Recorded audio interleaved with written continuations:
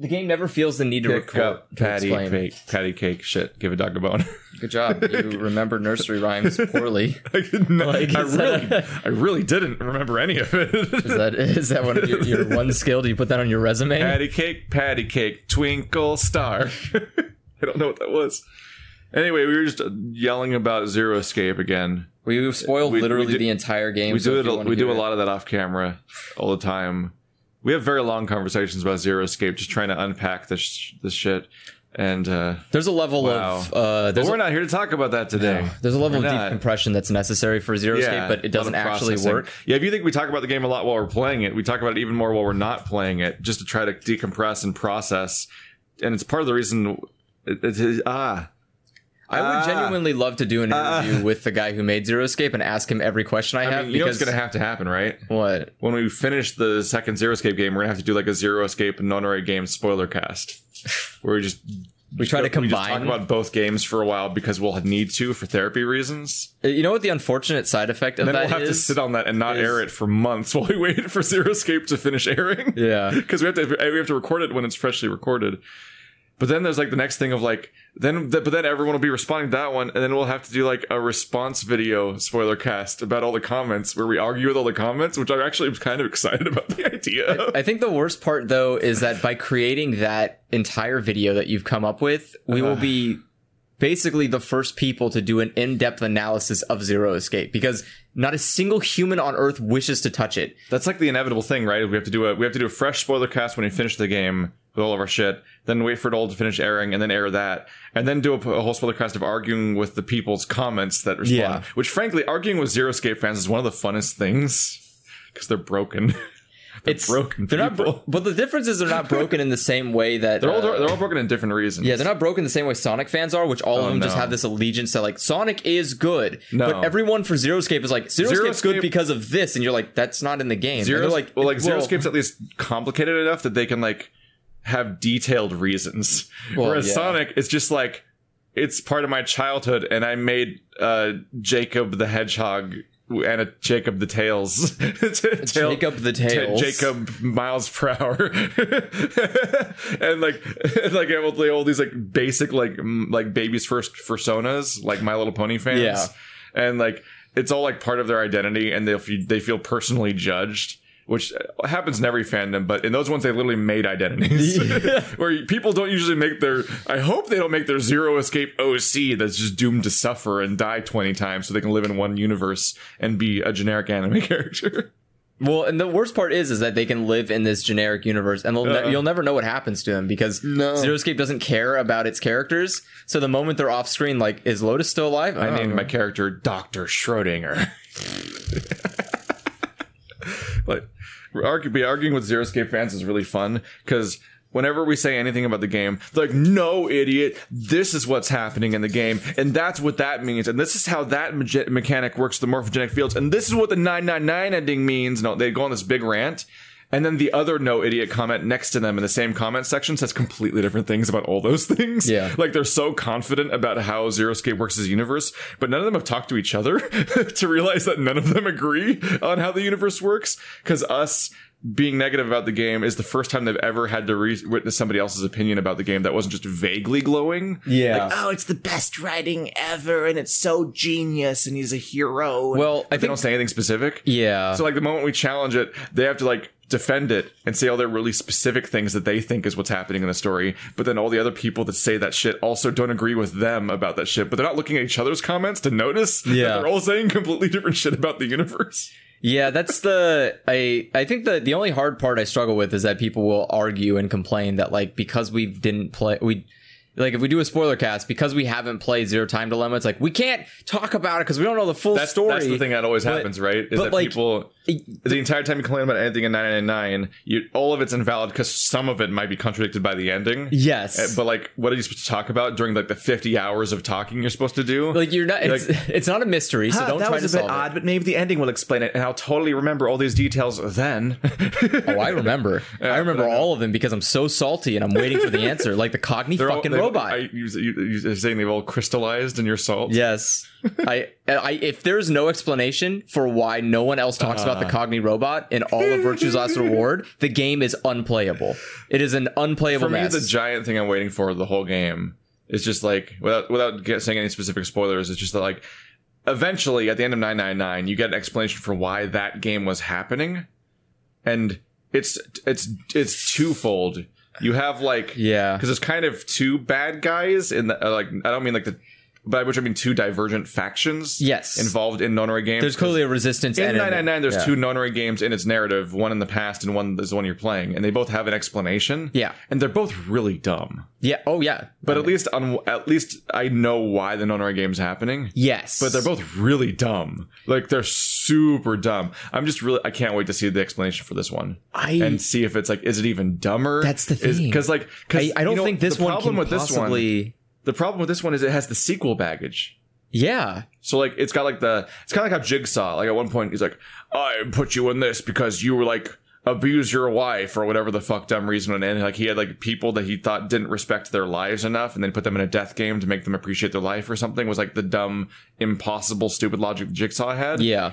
But then every subsequent movie, it got more convoluted and more nonsensical, and his reasoning became even less reasonable. Didn't he like literally put someone in one of the death chambers for smoking cigarettes? Basically. Where he was like, you smoke cigarettes, you don't appreciate your lungs, you're gonna die. And I was like, what? At some point, he doesn't even match his own original logic. That didn't work to begin with, because you have the sequel baggage. So like the idea that there's a second Nonary video game that's even longer than the first one, which also itself was two micro stories about two different Nonary games. Yeah. This like the idea that this one's going to like concretely piece together why it was happening and stuff like that is like I can't wait to see the explanation. Well, for me, it doesn't just have to explain why they're in the death game. It has to explain why the puzzle rooms exist. Yeah. Because like the puzzle rooms had a reason for existing only in the first Nonary game that happens 9 years before the first game. Yeah. Like the puzzles have only existed for a reason in a Nonary game we never played. And they did not exist for a reason in the game we played. And I'm fully prepared for them to make no sense in this game too. The third Nonary game, or fourth one technically, or something like that. Yeah. Wait, I just realized, that is weird that we went through 999. And none of the puzzles needed to happen. None of the puzzles every puzzle chamber was there for the dumb spoiler reason I've given, the recursive logic. Well, but they didn't serve a purpose in universe. But I'm saying the idea is, in theory, the puzzles exist because it's just a transplanted. They just took the facility and reused just copy-pasted from the previous one. But the problem is that the whole premise of that facility was that there's two people and they need to work together to solve the escape rooms, but we don't need that. We just, as Junpei, come as an omnipotent we gotta deity. Stop because we're gonna go so far into spoilers. And it just enjoy the series, everybody. Yeah, but yeah, I can't wait. I'm just because we're close now. We're almost done. Like you guys are far off because it's airing in the past and everything, but like we're getting close to the conclusion of Zero Escape, and I'm just like, I want to hear the dumb reason. I'm so excited. Yeah. I've been waiting for 3 months to hear the dumb reason, and it's not going to be good enough. It can't be. Nothing could justify the last 3 months of our life of playing this game. My one trigger is going to be based on who Zero is. Because we have the general idea of who we think it is, but if it turns out that our assumption is wrong, and Zero is completely not who we think it is, and it is like it is the most ridiculous. I can't wait. It's gonna be Seito Kaiba. Zero is Seito Kaiba. This was all his plan to get the dark magician from Yugi 30 years ago. Kaiba. Did he even want the Dark Magician? What did he want? He wanted Exodia, I think. I'm just thinking. No, he wanted Exodia. I'm just thinking of Team Rocket. So I'm like, he wanted Pokemon. What was his Pokemon? Kuribo. That was his Pikachu. Was Kuribo. Yeah, I think. But you know what? Okay, this is irrelevant. But like the one thing that pisses me off about Kubo or Kuribo, whatever, or Kaibo or Kaido. Seito Kaiba. Yeah, Kaiba. The thing that pissed me off about Kaiba. The fucking asshole owns the Yu-Gi-Oh company. And he's like, he literally goes to Yugi's grandpa's shop. It's called Duel Monsters. He owns the company. It'd be really confusing if it was named after the protagonist in universe. Like, we're big fans, Yugi. Or it's like just a coincidence he's named after that. He has the same name as the entire card game he plays. That's a really crappy parent. But it's like naming your I like that kid. they couldn't come up with a good name for it in universe. What, besides Duel Monsters? You'd never call it Duel Monsters in real life because it'd be the dumbest name. It's so boring. But in universe, they couldn't come up with a cooler name than Duel Monsters for their anime. Because I guess that's the real name. Fuck it. It's Duel Monsters. And the real reason is because it was one throwaway episode in the original manga. Yeah. That was just which was not relevant. Yeah, which was not. There was relevant. a random card game once in an episode, and then they moved on from it to other death games. Yeah. But then they're like, people really like that card game, and we can merchandise that forever. So let's make that the entire show now, and then make several other shows where the hair keeps getting exponentially more ridiculous. Every generation, the hair gets better.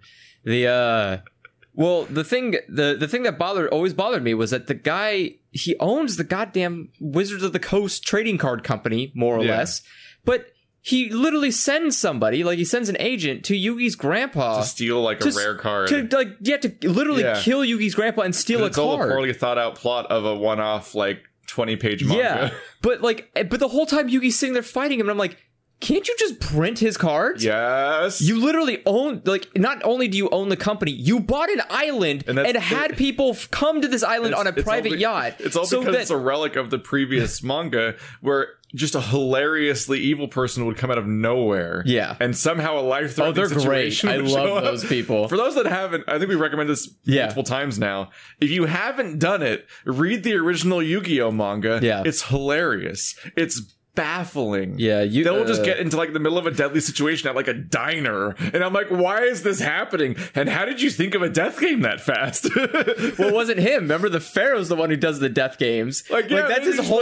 There's a I think he like covers this guy in like flammable alcohol and balances a lighter on his hand. Yeah. While the guy is like pointing a gun at him. It's like, if you shoot me, you're gonna drop the lighter and burn to death. And I'm like, what is happening? I don't even remember how we got here, and it was 5 pages ago. It was basically, I remember, it was Yugi and the girl having a date basically at the diner, because Yugi's like, oh, I hope the girl likes me, and this guy shows up and he's like, I'm going to steal your girl, and he's like, don't steal my girl, and he's like, I have a gun and I'm just going to steal your girl. And it was like, well, this escalated quickly, and like then like Yugi kind of runs away, and the guy's sitting there with the girl like being creepy, and then Yugi comes back as an adult. He's like, how about we play a game? And he like he just spills alcohol on the guy because the guy orders beer. And so he spills beer on the guy, and the guy's like, what the fuck, I'll shoot you. And he's like, I have a Zippo. And he just like lights it, drops it on the guy's gun as he's pointing the gun at Yugi. And he's like, if you shoot me, you'll burn. And the guy just sits there and looks at him, and he's like, doesn't think for a second to use his other hand to take the lighter off. He's just an idiot. One of the most hilarious contrived ones I ever saw was that there was, I think what was happening is some thug was trying to stab Yugi on like one of those like slanted roofs. Yes. The one that's like metal with like the grooves that go up. Basically like a church roof. More like a warehouse roof.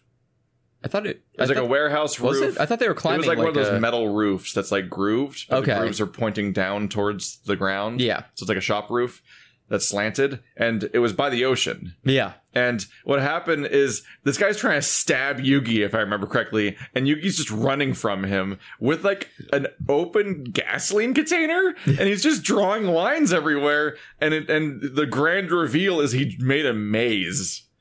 And so he lures the guy to the beginning of the maze, then lights the maze on fire. Then the guy has to navigate the maze in order to jump into the ocean to not die. And I'm like, what the fuck just happened? Like, this is the show. This is what became the stupid card game show. I love that's Yu-Gi-Oh. like, Kunai Whip Chain. I have an offensive New York accent, or whatever the fuck's happening. With Joey? Yeah. With the Impossible Pompadour, and Bandit Keith is a real character name. Yeah.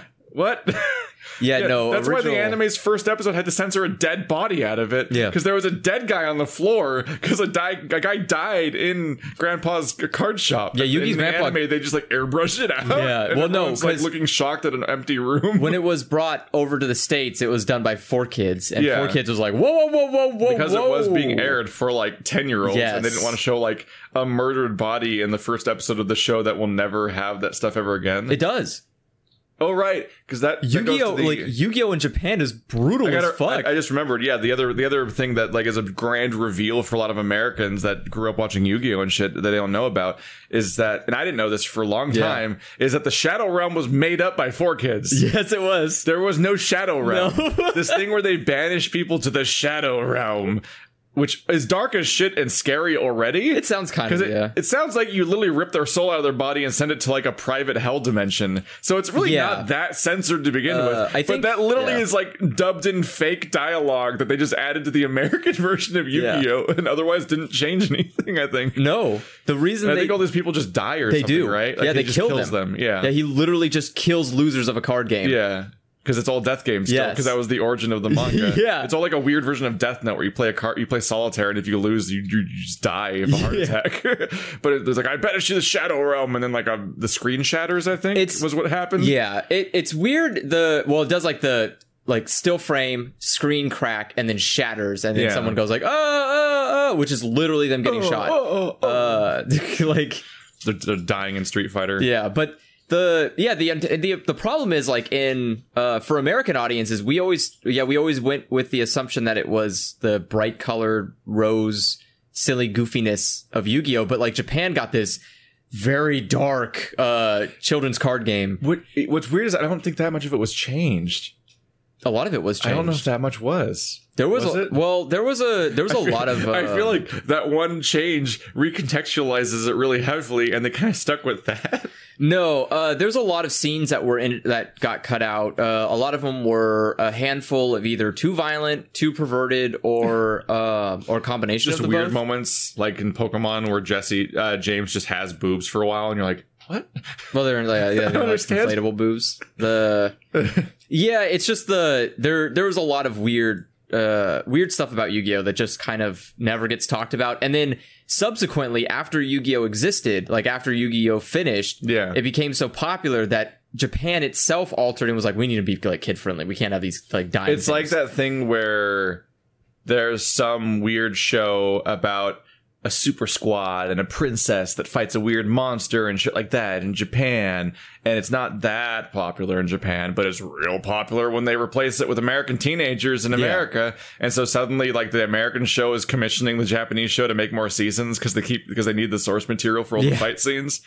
So like there was that weird thing where Power Rangers, that was Power Rangers, that was Power Rangers, was that it's a real trip to watch an episode of Power Rangers, then watch the same episode of the Japanese show, which is that all of the fight scenes with the Power Rangers and like the kaiju and shit, both versions of those are exactly the same. Exactly the same. But the weird jarring tone shift to like all the high school kids, then like Bulk and Skull and all this nonsense is instead like a weird thing with like a child princess and other stuff going on, and it all matches the aesthetic of like the kaiju fight things, and it's just they just paste over those with a different show. Like really hip 90s California kids. It's a real weird trip. It's like the difference between like Power Rangers and like Neverending Story or something. Like it's just a different show. And I would genuinely recommend watching some like a season of a Sentai show because it is just hilarious. To see how weird it is. I would recommend Kikaider. Kikaider is just abysmally funny. It's a really weird that's a weird, it's abysmal, and I'm not making things up. It is abysmally funny where like there's literally a scene where they have an like kind of like an explosion or something, and you can literally just see someone taking a handful of like throwing it and throwing it, but it's a handful of just like shit that they had to replace a broken set. Like it's just lights, like a handful of weird supplies. Yeah, well, it's like dirt or something. No, like one of them was a wall. The what's it called? The faceplate for a wall switch, like a light switch. just thrown in there. A handful of screws, just random sets, behind the scenes debris. It's like basically they called the maintenance guy and they're like, do we have any kind of like material we can use? And he's like, I got a bucket of repair parts. And they're like, good. And they just throw it. And it's so funny because he's busting through a wall and you just see like the faceplate for a light switch just, and you're like, wait, did he actually just tear a light switch out? Like that's like he just broke an electrical line. Is that okay? But they're great. I guess it wasn't connected. And the costume for Kikaider, because he's like a cyborg man. Mm-hmm. So they have to put him in a costume where he changes from human form to cyborg form. And it's great because they put this suit on him, and the suit has tinfoil on one side to look like a robot brain. And so he has like tinfoil inside of like a clear case, but you can tell it's above his head so that they can't just cut his head off. No. It's Sentai shows are the greatest because they are so low budget and they are so they're meant to impress like 5-year-olds. Yeah, they're like, for just nobody. And that's the one thing that's driven home when I play Tokyo Mirage Sessions. Is that one of the interests your friend has is that he wants to be a Sentai actor. And he's like auditioning on like stage play versions of it. Yeah. Where like a bunch of children will watch and everything. And he's trying to audition there. And like, oh, the guy that plays the real guy is going to be here. And oh, they're going to pick a new villain and shit like that. And it's like, even in the video game, like it's the dumbest shit production where like it's like a bunch of striking poses and like shit kind of falling over and like it all looks super awkward and cheap. If you ever see it in anime, because they'll always reference it in anime, it's always and I think me and when we went to Japan, we didn't see we saw a Sentai show, but it wasn't like the generic one where it's like like 4 people in colored costumes, whatever. Yeah. It was It's even worse. It was the mascot for like the district? No, for the mall. Oh. You have mascots for everything. Yeah. Even the mall has a mascot? Multiple stores in the mall have mascots. Were they and they were all Sentaiing together to fight against high prices. And they That's one of those moments where you get the rare experience with Joe where he goes, boo! Actually, Joe was clapping hilariously because it was basically like 4 giant like anthropomorphized store mascots, more or less, and they're just punching the yen or the Japanese yen sign because they're just beating prices down. And there's kids just sitting there like, go! And I'm like, this is a weird level of capitalism even America couldn't pull off. Like, there's kids. That's a weird thing when you manage to get the children to like cheer. Yeah, could you imagine if you had a Sentai group of like sale on the money system they don't even like get involved in? Yeah, they're still too young of children. But imagine if you had like the 7-Up guy. A Coca-Cola symbol. Cool Spot. Yeah, Cool Spot. You had the Chester the Cheeto. You had the Pringles guy. And you had some other mascot, the Rice Krispie kids. And they're fighting money. They're like fighting American dollars. It's becoming like food fight. Yeah, but then you have kids sitting there going like, yeah, those stores are taking prices down. I want to be Cool Spot when I grow up. Right? And you have to look at that and go like, this is weird. You can't do this. Like, yeah. But Japan is weird because they have a lot of progressive stuff in some categories. But when it comes to children are just literally non-existent. Growing up, the marketing strategy was just to be unreasonably hype about something. Yes, like build a like fucking hype ass shit 80s heavy metal theme for your dumb toy. Yeah, and that's what you have like Crossfire and Rock'em Sock'em and shit like that.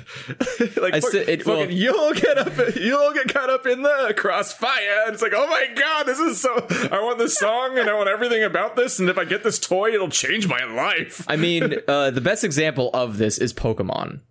The theme song for Pokemon is like the antithesis of us as America. That's the opposite of how most anime themes happen. Yes. When they get the American version, they never turn out like Pokemon. No. And I think that's just like yo ho ho, take a bite of gum gum. I think the problem with Pokemon is that Pokemon was a culmination of Shaman King. Like Pokemon was a culmination of all of capitalistic animation America coming together and being like, we can create. It was a cross-media empire. Yes, coming to America, and they just came and they were like, we're going to make this the best. Make sure you get the toys and the video game and the DVD and the card game and the collectible McDonald's meals. If you look at it, if you want to look at it in a more scary sense, I had the McDonald's thing where I think it was from McDonald's where you got like a Pokemon Burger that King would open up and it had like a gold Burger King thing inside it. It was like that. I have all of them. I was so hyped about those things for some reason. Because Pokemon, the first movie came out, so they were doing a promotion at Burger King where you go get them, and one of them was... oh my god, is that why I liked Burger King more? Yeah. It probably was why. as a kid, I liked Burger King more, which I haven't even been to a Burger King in like 15 years because I've never enjoyed it ever since I was old enough to think about enjoying anything. Yeah. Like, I was like, isn't Burger King just kind of awful? It is. It's terrible food. Like just way worse. Meanwhile, as a kid, I was just eating chicken tenders all the time anyway, so it didn't fucking matter which one we went to. And I always thought the McDonald's ones were weird. Yeah, because like, well, the McDonald's Carl's Jr. and Burger King and everything were all the same, like weird breaded orange colored things. Yeah, the chicken nuggets that are like meat. the super breaded children's chicken nuggets. Yeah, but McDonald's had like weird flaky pale chicken stuff, and it worried me, and I didn't know what it was when I was a kid. Yeah, so I didn't want to go there. That's understandable. That's probably a good choice. Yeah, no, that was and if you think about it in some capacity, Pokemon is, I would almost argue, the most successful merchandising product that's ever existed. Like, people like to claim that Star Wars is, but Pokemon, you have to imagine. I mean, Star Wars probably is. No, Pokemon has more. So big. Pokemon has more products than Star Wars could ever hope to achieve.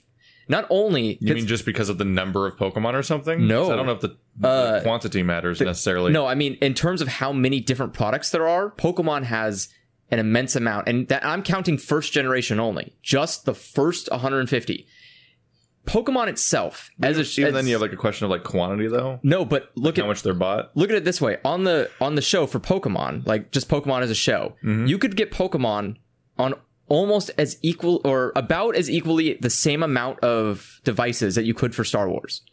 Sure. Because you could get Pokemon not only on VHS, DVD, Blu-ray, but you could also get it on Game Gear cartridges. You can get on Game Boy Color cartridges. Yeah. I don't think that the quantity of available platforms equates to being a larger product, though. I'm saying I meant more in just, that's just the distribution of the show. Yeah. Then you come into the terms of product. You have every single Pokemon has a plush you can get of it. That's 150 plushes. Not only that, but then you get unique special plushes like Pikachu one, but Ash's Pikachu, because it has Ash's Pikachu hat. Then you have like specific like Squirtle, which has the sunglasses. You have the may I direct you to Jenny Nicholson's video about Porgs? No, I'm aware. Fuck, man, there was like 30 types of Porgs. Yeah, but and it's just the Porg. Well, the thing, that's one creature. Well, and there was 30 different products for the one. Look at Pikachu. One thing. I guarantee you, there's over at least 200 different type of Pikachu plushes you can buy. Probably, but that was literally just the Porgs. Yeah, not even like any of the prominent things.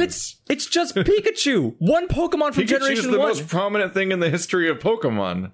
No, it's literally the most merchandisable element of Pokemon is Pikachu, and he's not. That's why, and he's not a starter Pokemon. Even as early as Gen 1, they made a Pikachu specific game just because he was so popular. They didn't make that until he became a starter Pokemon. He became a starter Pokemon after the anime took off. Exactly. But I'm saying in the beginning, he wasn't even that relevant. Yeah. So that's my point. Yeah.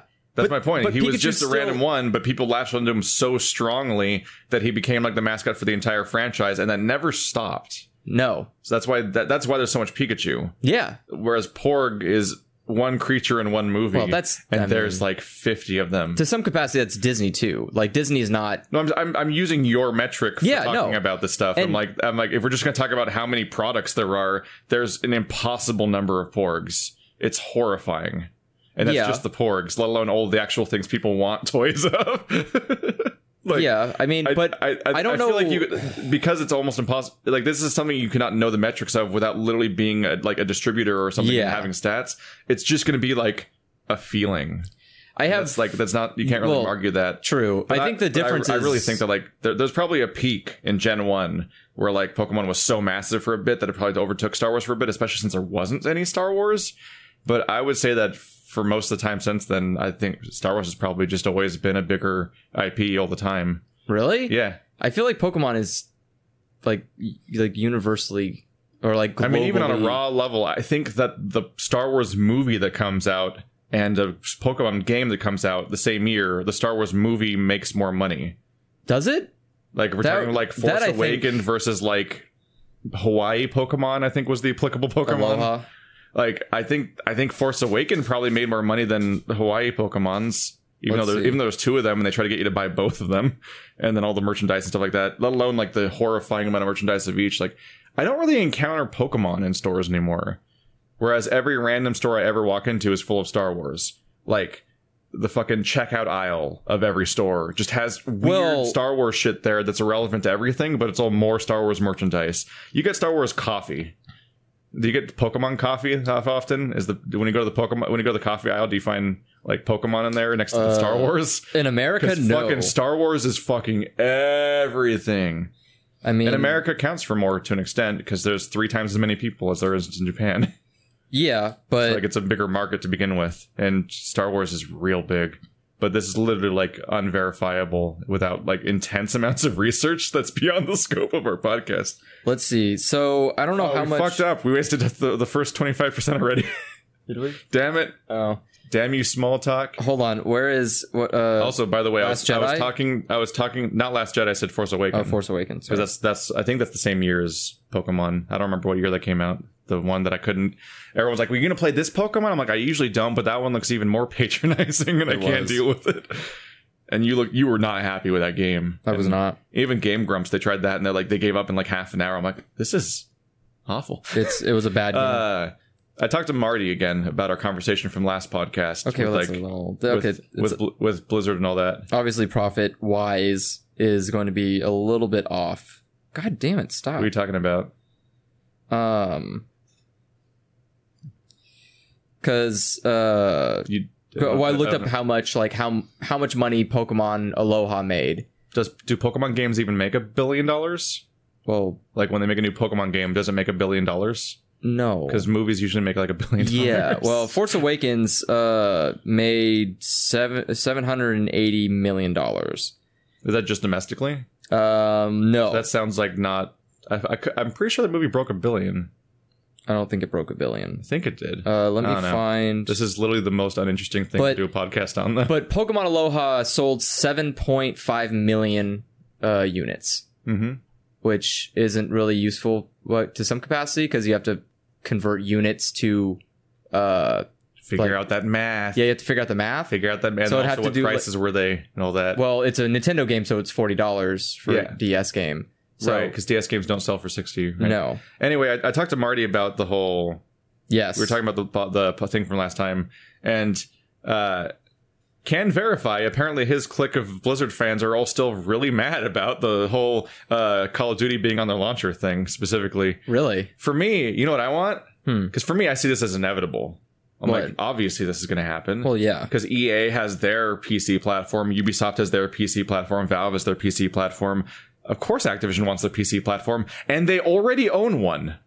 Well, yeah. Activision Blizzard is one company. It's like old news now. They've been together for a long time, and people like are weirdly. I'm actually surprised how often people don't remember that they're like those two companies are together now. Their attempts at pretending they're not together so far have been weirdly convincing, I guess, where they just they just don't put their brands together and their logos. They just don't talk about it. Yeah, they just There's don't no reason to, because when you open the Blizzard launcher, it just says Blizzard Entertainment. Like, if Activision wants to be competitive, which they always do, of course they want to get in on the Blizzard launcher. Like that's for me, that's inevitable. For me, what I want every Activision game on the Blizzard launcher.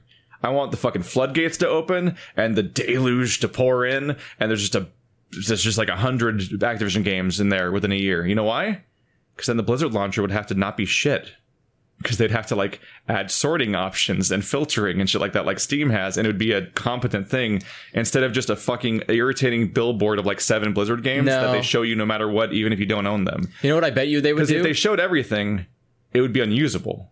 No, what they'll do is they're going to keep the icons for Blizzard games, and then every Activision game will just be text that's below it that you have to scroll through and search. Maybe, or like they'd show. Or it'll be or like there'd be the new Activision games, or the ones you're forced to look at. Yeah. But then there's like a weird like click the plus sign to like open the. Yeah, I bet you what will happen is there'll be a games tab. Blizzard launcher's so shit. There'll be a games tab that looks like the library for Steam, where you can search through all of your games. Yeah. But then there'll be the home page, which has icons for the games you have installed and want on there. and that will be your quick bar for clicking games or finding out news on them and updates and whatever. So the icons will always be there, but then there'll probably be another tab for all the games listed out. It drives me crazy that you can't favorite games and you can't make them display differently. The best you can do is kind of drag their order a little bit, and it won't even tell you which ones are installed without manually opening each one and one by one to check. Like the icon list doesn't tell you which ones are installed or not, and stuff, or which ones you own. Which is why it's a terrible. Normally, launcher. you would organize. It looks so bad, and I just don't want to look at Heroes of the Storm anymore. I kind of do. I don't really pay much attention to it just because I own every Blizzard game. Every Blizzard game is installed, so it's just a no-mer for me. It's also not a helpful screen. They didn't adapt the Blizzard launcher to be very effective at dealing with the fact that they love to make expansions that you have to pay for. Yeah. So several of the games have one or several expansions you're supposed to pay money for. And you can't really tell by looking at which ones you have and don't have without like trying to dig in and do the research. Well, which ones? Like for starters, like Diablo has an expansion, and World of Warcraft has an expansion. Diablo has an expansion? The way that, the Reaper of Souls. Oh, yeah, right. Reaper of Souls. World of Warcraft, they have a new system where they only ever have one expansion.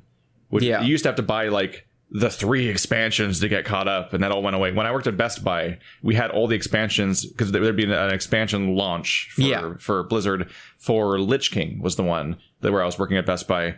And so they had Burning Crusade and Lich King there because you had to buy both to play Lich King. And eventually they were like, fuck it, you can buy WoW for $20 and just that's all of WoW besides the new expansion, and then you buy the expansion, which simplified things greatly because otherwise they have the EverQuest problem where you look at the image of all the EverQuest expansions that were in the first game when it came out, and it's like there's like 20 boxes you're supposed to buy or something. There's 27 expansion packs for EverQuest, and all of them are still roughly like retail price, so they're about like $20 to $25 per expansion. And there's also the thing where StarCraft 2 is a trilogy of separately purchased games. But they're in one. They're one icon. Yes. Well, it will remind you. If you click on StarCraft, it will like on the side before, like below where it says play, it will have a big old thing. It's like upgrade to whatever expansion now. I look at those things and I always want them to be like just a list of the things. Also, it does, so I can tell which ones I have. It does tell you, by the way, you don't have an expansion. It does do that. Let me see. Because it's time for the contortioning. That's an extra level of weird. And one day StarCraft 1 just showed up. No, there's a and I guess I own one of them, but not the other one because you can play. They made a remaster, but you can only play the shitty old one for free. Yeah, and you have to buy the remastered, and they're both the same icon. If you have, it's kind of hard because I do own everything. Yeah, so you can't look at any of the stuff. Well, if you don't own it, in the top up here, where like this bar up here, it'll tell you upgrade. It'll say like you need to upgrade. You don't have the other expansion. It'll tell you up at the top. WoW does it. Well, WoW did it for me for a while because I didn't have. You didn't have the new one yet? I didn't have Battle for Azeroth. Yeah. So it kept annoyingly reminding me, like, you don't own the most recent Blizzard game. You're not a fan. And I'm like, okay, I'm sorry. I will fucking buy your goddamn game. We're gonna catch you around. Yeah. They come to your door. No, they're gonna find you with their microtransactions. It's they're efficient. Anyway, we're here to do questions. Yes. Which as you can tell from our like 40 minutes of not questions. Yeah. I'm good at this. So this is another one from Preed. What films can you recommend from the last year? And knowing how behind we are on questions, they meant a year ago. No. This is May 14th. The Last Jedi. What was the movie I keep trying to recommend to you? Shit. I don't think it's called The Forest. I think it's called The Ritual. Okay. You say a thing.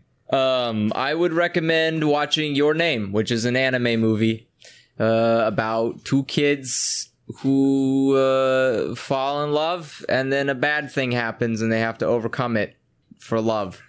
That's what I would recommend. It's a good movie. It's a theatrical release. Made the most money any animation movie has ever made in Japan. And yeah, it's good. I was right. It's called The Ritual. Okay. Not to be confused with The Forest, which is a Netflix show. But this takes place in the forest. People go... There's a group of friends. They lost somebody. And I want to say that they were...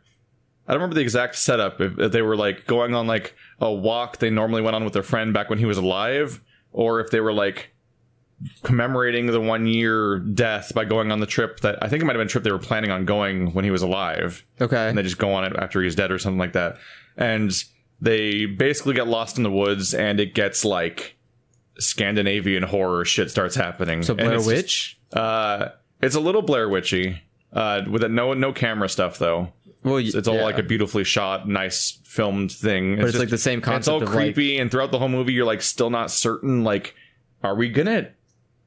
Like you keep, there's like they play with whether or not the supernatural stuff like is there or not, or like, if they're just like are they finding weird shit, or is there actually fucked up shit going on here? But how fucked up shit is it, and stuff like that. And there's just a lot of really fucked up visuals throughout it. Like not necessarily like even talking like what people would assume like gore, but like just weird, bizarre, creepy visuals of like that just keep building. And I like these slow build horror movies where essentially like if anything's going to happen, you know it's going to be like some crazy final 10 minutes, but everything up till that's going to be like just build and questions, and not knowing where this like what's going to happen or if something's going to go down. And it's just a real fun one. And I don't like forests, so it's creepy forests. Why I keep saying The Devil's Chair is a good one to watch, because it's that same method.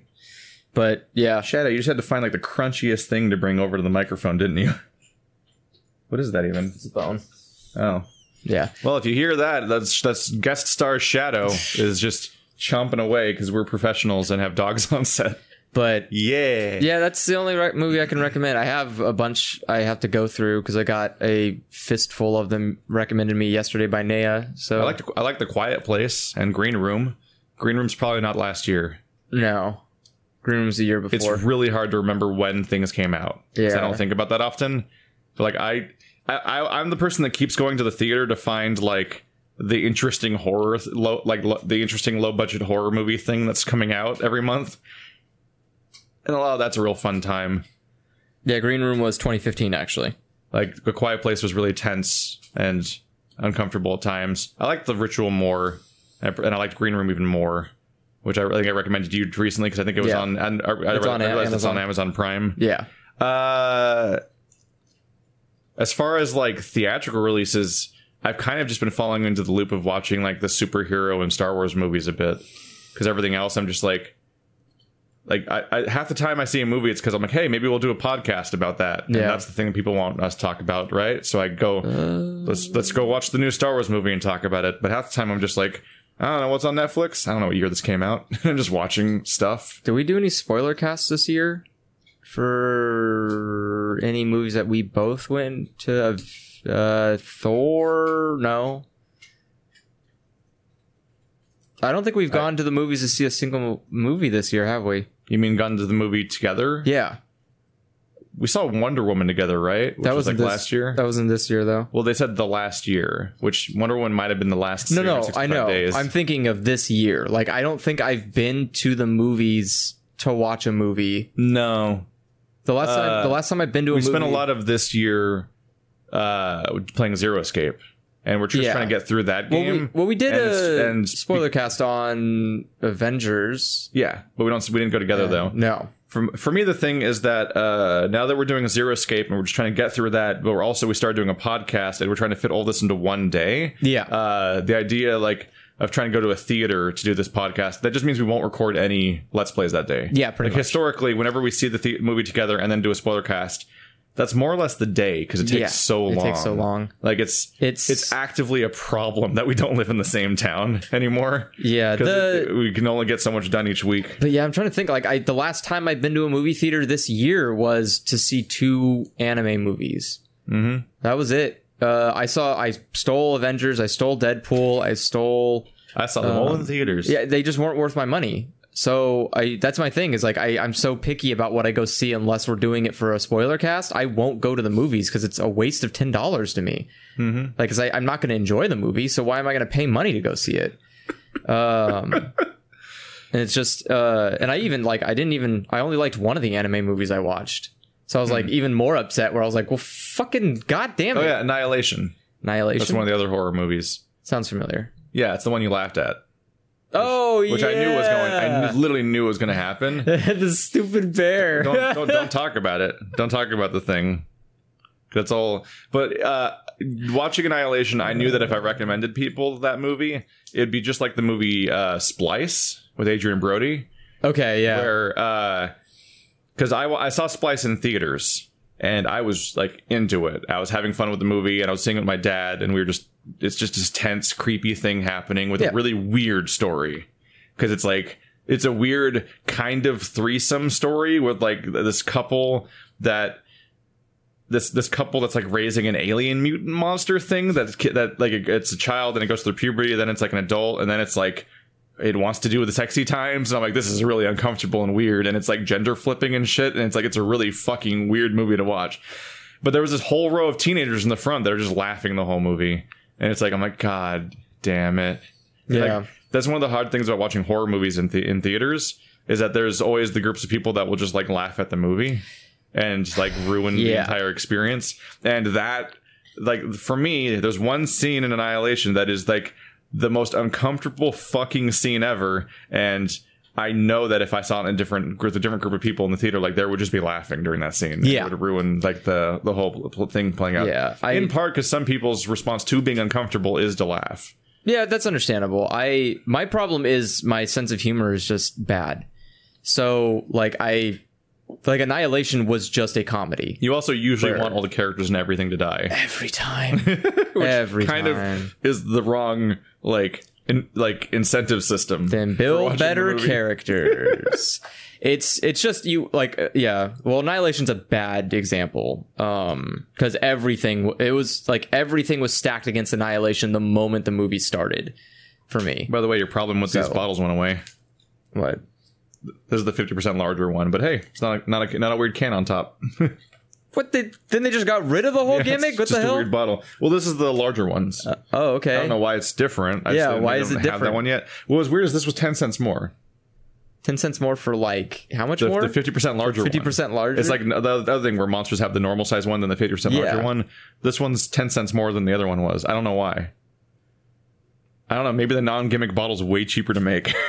Yeah, probably. I would wager. I feel like I should have prepared for this question more and like done research of my viewing habits, but it's not really having trouble thinking of things. I mean, just basically, I also watch garbage. I watch no, because I will just passively like just hop in and just watch weird genre fiction and then be like, that wasn't great, but sure. Like, how do you do that? How the fuck do people do that? Like, people will just look at a movie and go like, I'll just watch a movie, I guess. Yeah. I can't commit myself to that. I'll totally just have an evening where I'm like, yeah, I'm done recording for the day, and I don't really play video games in free time because I've been playing them all day and shit like that. And I'll just like, I don't feel like watching any of my shows right now and going further on those. I'll just like watch one of these movies, and that's when I'll watch like Steve. Is it Steve Martin? No, Martin Freeman, the guy that played Bilbo and everything. Yeah, he's in a horror movie on Netflix that's like, it's like the zombie apocalypse happening in Australia. Okay. So just real Australia? Like, and that it's exactly your favorite type of movie, which is a grown man that has to care for a baby. Wow, just selling it real hard. And that was largely an all right time. I just tried it out. Last night I watched Tau, which is a movie about there's like an evil Steve Jobs type character in the future, and he runs this mega corporation, and he has to make like this properly independent AI.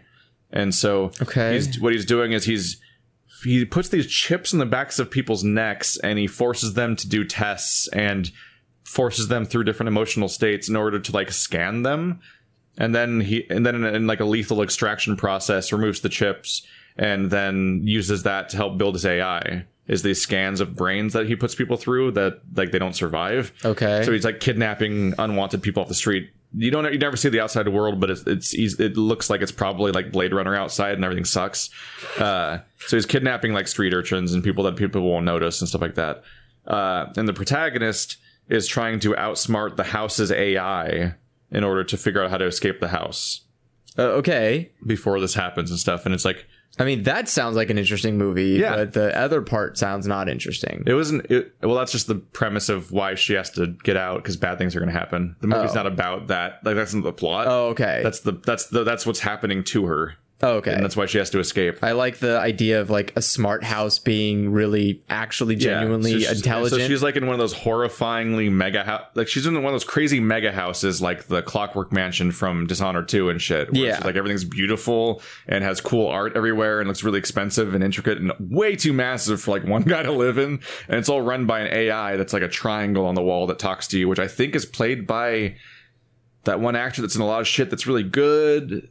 The villain from he's the villain from Fifth Element, and he's Commissioner Gordon. Oh, okay. Yeah. That guy. Yeah. That's that in guy. a lot of shit. Yeah. I think he's the AI. Okay. And I think he's the AI. Not Patrick Stewart. No, and like and so like she's like this AI has never been outside. So it's like it doesn't know what the outside world looks like or what anything's like. And she's like teaching him, she's trying to teach him what people are and what the world is. And it's all leading toward this idea of like trying to condition it to think that its master might be evil and actually breaking free of its own orders because that's the only way she can survive and that kind of stuff. Oh, It's like this whole thing's happening. that's less interesting to me. I just like the idea of a house that's murdering people and it's like self-aware of it doing it. And it's just like, I need to progress. I need to get better. And it's just killing people to try to get better. That sounds like an amazing house. No. It's like Clock Tower taking out the scary guy where it's No, just a giant mansion, but there's like somebody killing everybody. in this case, Tao is going to be replaced because Tao's the prototype for what the guy's trying to build. Oh, So he's trying to build the better final one Yeah. so that he can actually sell it because Tao is unstable, which Yeah. is the whole exploit to be exploited. Yeah.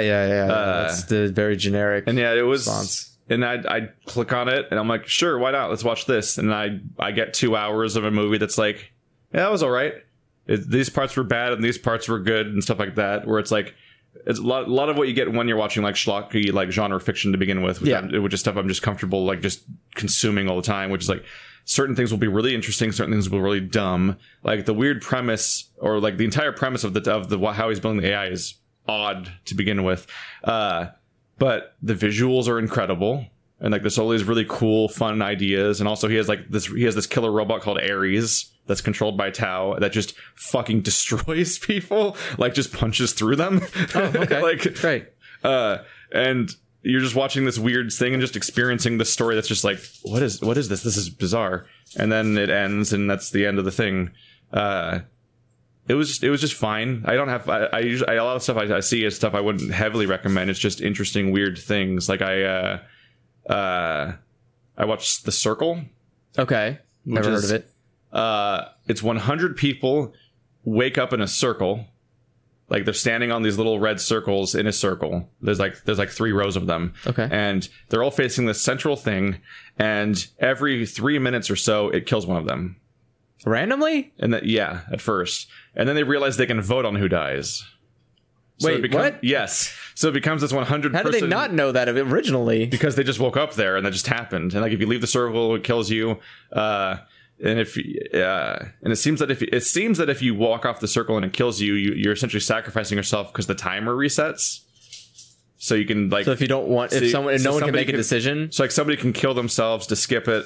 Or like people are going to vote, and then at first they're like trying to rationalize it, like, oh, let's kill all the old people because they're going to be dead soon anyway, or let's try to figure out who's bad in this group and kill them off first, and they're trying to, and none of them know why they're there. Yeah, they don't know if it was like aliens or a government program or just some asshole or Steve Jobs or whatever the fuck. So like it's like.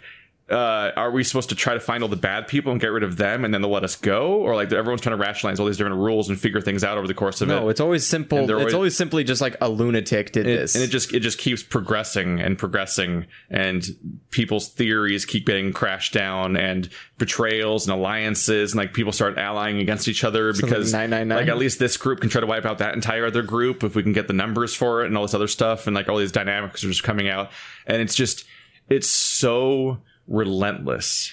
Like it sounds like one of those like really nihilistic conclusions where it's just somebody going, we want to see the human condition. it's one of those movies where people say, I hated the ending of this thing. Yep. because here's a minor spoiler, a spoiler of sorts, is that I won't say how it ends, but the way it ends is the way I've always said I wanted all these death game things to end, which is that the thing ends the way they said it would. There's just one person who lives. Like And which is weird because in this case they didn't say how it would end in the first place. Yeah. It just was the inevitable. Well, you always conclusion. have to have. But like somebody every there. death game ever, you subvert the death game and then you beat it and then you win and then like secretly like 5 people live, or you kill the guy that made it, or some other shit happens. Like I think like in Hunger Games they trick them into they do the suicide trick. We're like, we're both going to kill ourselves, and like, well, we need to have a victor, and then like they show their weakness by like letting the game let both of them live because of that little trick. And then Hunger Games 2, fucking like a bunch of people escape, and the whole game is uncalled. And then usually by the time you get to the third part of this trilogy of any kind of death game thing, usually the last one is about fighting the government that made the death game. Yeah, in the first usually place. it's not about like and there's not even a death game anymore. Yeah. The death game is the rebellion. Yeah, and like in Battle Royale, more people live than we're supposed to, and I think they literally kill the guy that was running the game. Well, yeah, he just sits there. In Condemned, I think the bad guy's getting away in a helicopter and they blow him up or something, and like also fair. like every fucking death race, all the American ones that aren't about teenagers. All the ones that are about old like adults and shit. Yeah. All those ones, the main guy, I think they did it in Gamer, they definitely did it in Condemned, and they also did it in Death Race. The old guy is like some guy, it's like he's like an ex-cop, or he's like some kind of other guy that had like a family and was not a criminal, but he was like usually the guy that ran the game or someone like killed their family and framed him for killing his own family, so he's the one innocent guy in the death game. Yeah, they can't even let the guy actually be a bad guy, and like none of that bullshit happens in Circle. It just the premise just plays itself out, and you just keep going, and I'm like, yeah, all right. And like there's all these Chekhov's guns in the group. Like those two people are a couple. They know each other. And these two people were rivals with each other. And like some people start realizing they know each other from throughout the group. And like that guy's a criminal. Those two people are children. And like that person's pregnant. Like the group is diverse enough. You're like, there's a lot of variables to consider in this thing about who to kill next and stuff like that. That's Literally everyone. It's all asking to be interesting. And I'm like I just had fun watching it play out. Yeah, I just don't I don't derive joy from randomly watching movies because There's also the Cube trilogy where they just made one movie 3 times. yeah, because it's just the same movie 3 times. My problem is like I usually if I see a movie that was good, I just walk away neutral from it. Yeah. But if I see a movie that's bad, it ruins my mood. So Weird. So like a good movie doesn't. But you can consume like infinite anime, Yes. and nothing will happen to you. No.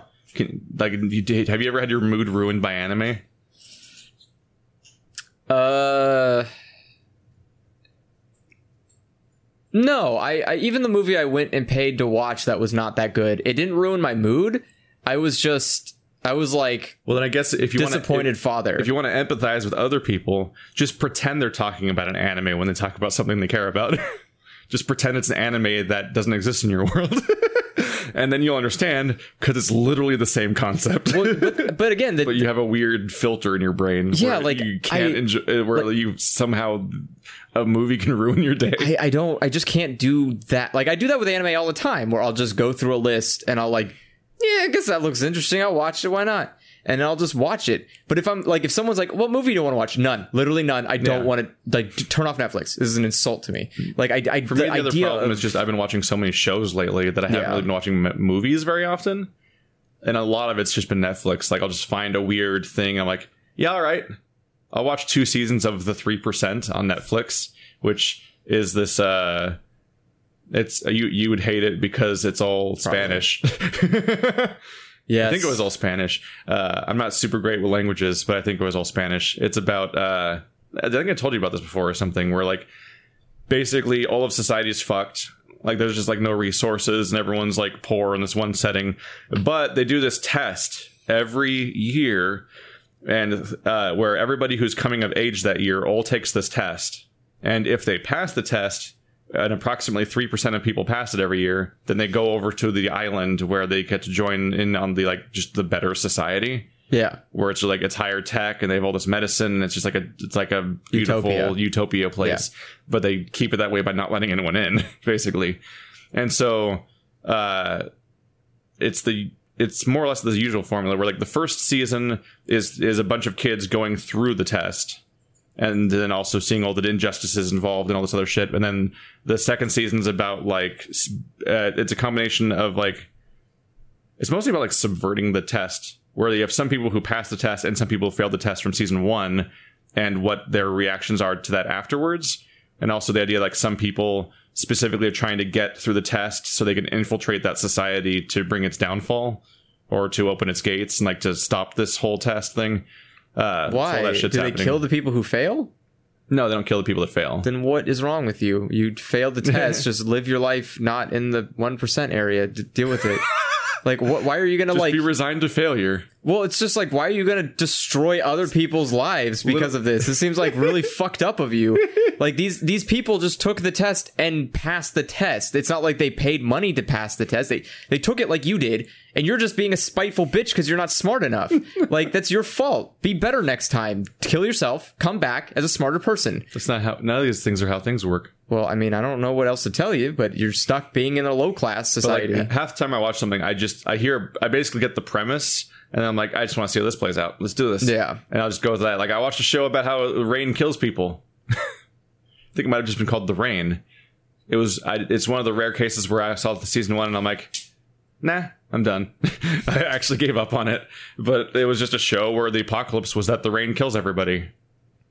Like, okay. Like the rain touches when the rain touches the rain touches you and like it infects you and you have seizures and you die. So, and as you expect, there's one character that's immune to the rain, and then maybe they're going somewhere with that.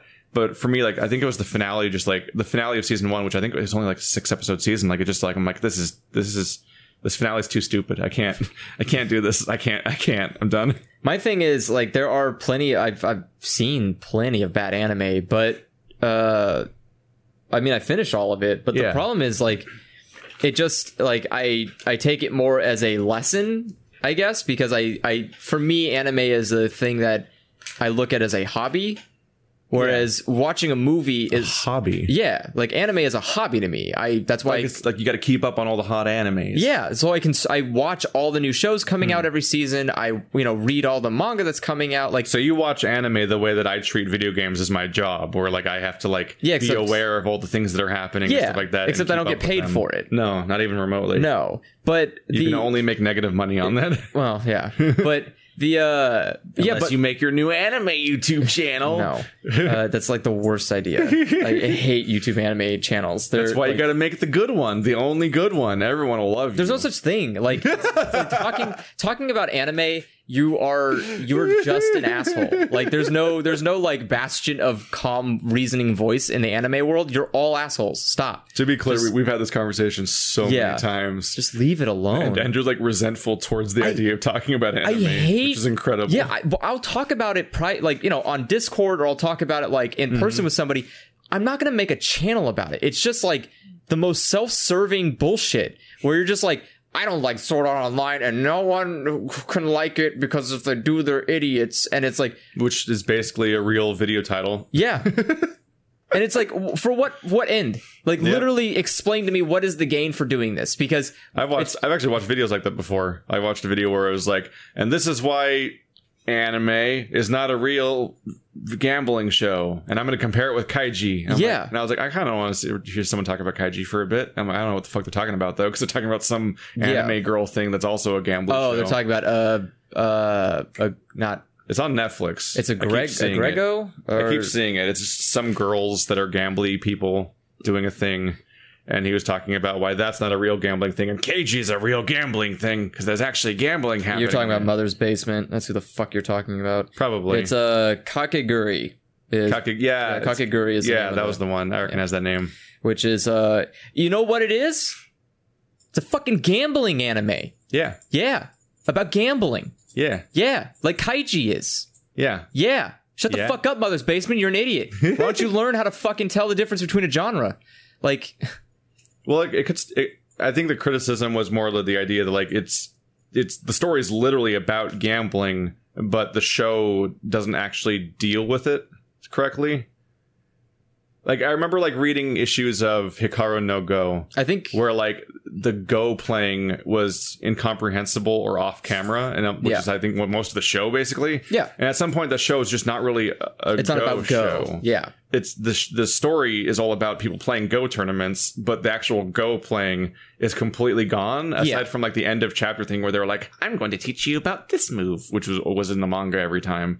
But like that was the most Go that was in every issue, was the dumb little tutorial message at the end. I've seen the movie. So I think that was the distinction they're making between I've seen the Keiji episode and Kakaguri. that you're talking about, and and that's why I say that's why it's like his mother's baby. He's a full of shit. Because one, he didn't read it clearly. He must have just watched it because must be an idiot. Two, yes, in the anime it does come off like it is not about gambling. But that's because it needed more seasons to get the point, like Kaiji did. Because the difference with Kaiji is that Kaiji is a self-enclosed story about a guy trying to pay off debt by gambling. Yeah, which is how he got into debt. I love that he's an entirely selfish character. Yes, that's one of the fun things about it. And I'm not saying Kaiji's a bad anime. It's great. To finish it, but I think it was because I was binging it. I kind of burned out around the time they were playing dice games in season 2, and I'm just like, I've watched a lot of this now. Maybe I should have waited a year after watching season 1 or something. I don't know that long. Because I watched all of season 1. I'm like, all right, let's go. And I'm like, now they're doing dice games. I'm like, I don't know if I'm ready for another season already. It's a lot. I watched all of it in one go. That anime that he's talking about it's less about Kaiji's level of gambling, which Kaiji's level of gambling is desperation turned into, it's like an underdog story. So the idea is that Kaiji is an underdog and you're rooting for him to succeed in this gambling addiction, even though you know that this is not the best way to pay off debt, Kaiji. Just go and actually get a job, Kaiji. Please stop gambling, Kaiji. But he won't. He just keeps doing it, and you have to root for him because otherwise he'll die, and you don't want that. he's surviving entirely on the power of you rooting for him. Yes, but the other anime is more about it's more about like subverting power. So there's people who come up with unique gambling games, and they're the ones who create them, so they know all the loopholes and the gimmicks, and they know how to cheat, and they know how to do all these things that an average person can't deal with. And the point is a main character comes in and doesn't let that happen. And the fun of it is because you're watching this ridiculously unique game be played by somebody who created it, so they are cheating to win. And you see a person who's like, I'm aware you're cheating, and I'm not going to stop you. I'm just going to raise the stakes even higher, to the point where the person who made the game is uncomfortable. Where they're like, I don't want to go that high on the betting. It's like, but you'll win, right? You know how to cheat. And it's like, okay, that's a little much. Let's just tone the gambling down. It's like, no. We go higher. All bets in. I'll kill myself if I lose. And it's like, okay, please tone it down. Like the whole point is that the main character that's the female is like, she is like looking for the... It almost sounds like Yu-Gi-Oh! Actually. It is, but... Call back to the beginning of this. But the idea is that she's on a hunt for the thrill of gambling, whereas Kaiji is just trying to survive, where she's trying to put herself on that... She's adrenaline junkie. She's trying to get the high of the no hope of success. You're going to lose this bet. You're all in. This is a make or break. She's trying to go for that high every match. But the people that she's versing are people just trying to keep the status quo. They're like, I just want to keep staying rich. And she's like, I don't care about money. I just want the high. And people are like, I want to die. Yeah. And so people are like, whoa. Let's tone it down. And that's the fun of it, because Kaiji is more about, like I said, the desperation turned into success. She's more about the insanity of it. Like, this is taking gambling addiction to the utmost degree. And yes, they're not the same anime, because it's not the point, asshole. Like, no, the person didn't make this anime with the intention of like, I'm going to make Kaiji, but with a girl. No, he was like, I'm going to make a unique, different idea, because I have an idea and I say, I can write a good Kaiji story. But instead of doing that, like an asshole would, I'm going to go take that idea and make my own IP out of it. Because I'm not a Star Wars fan.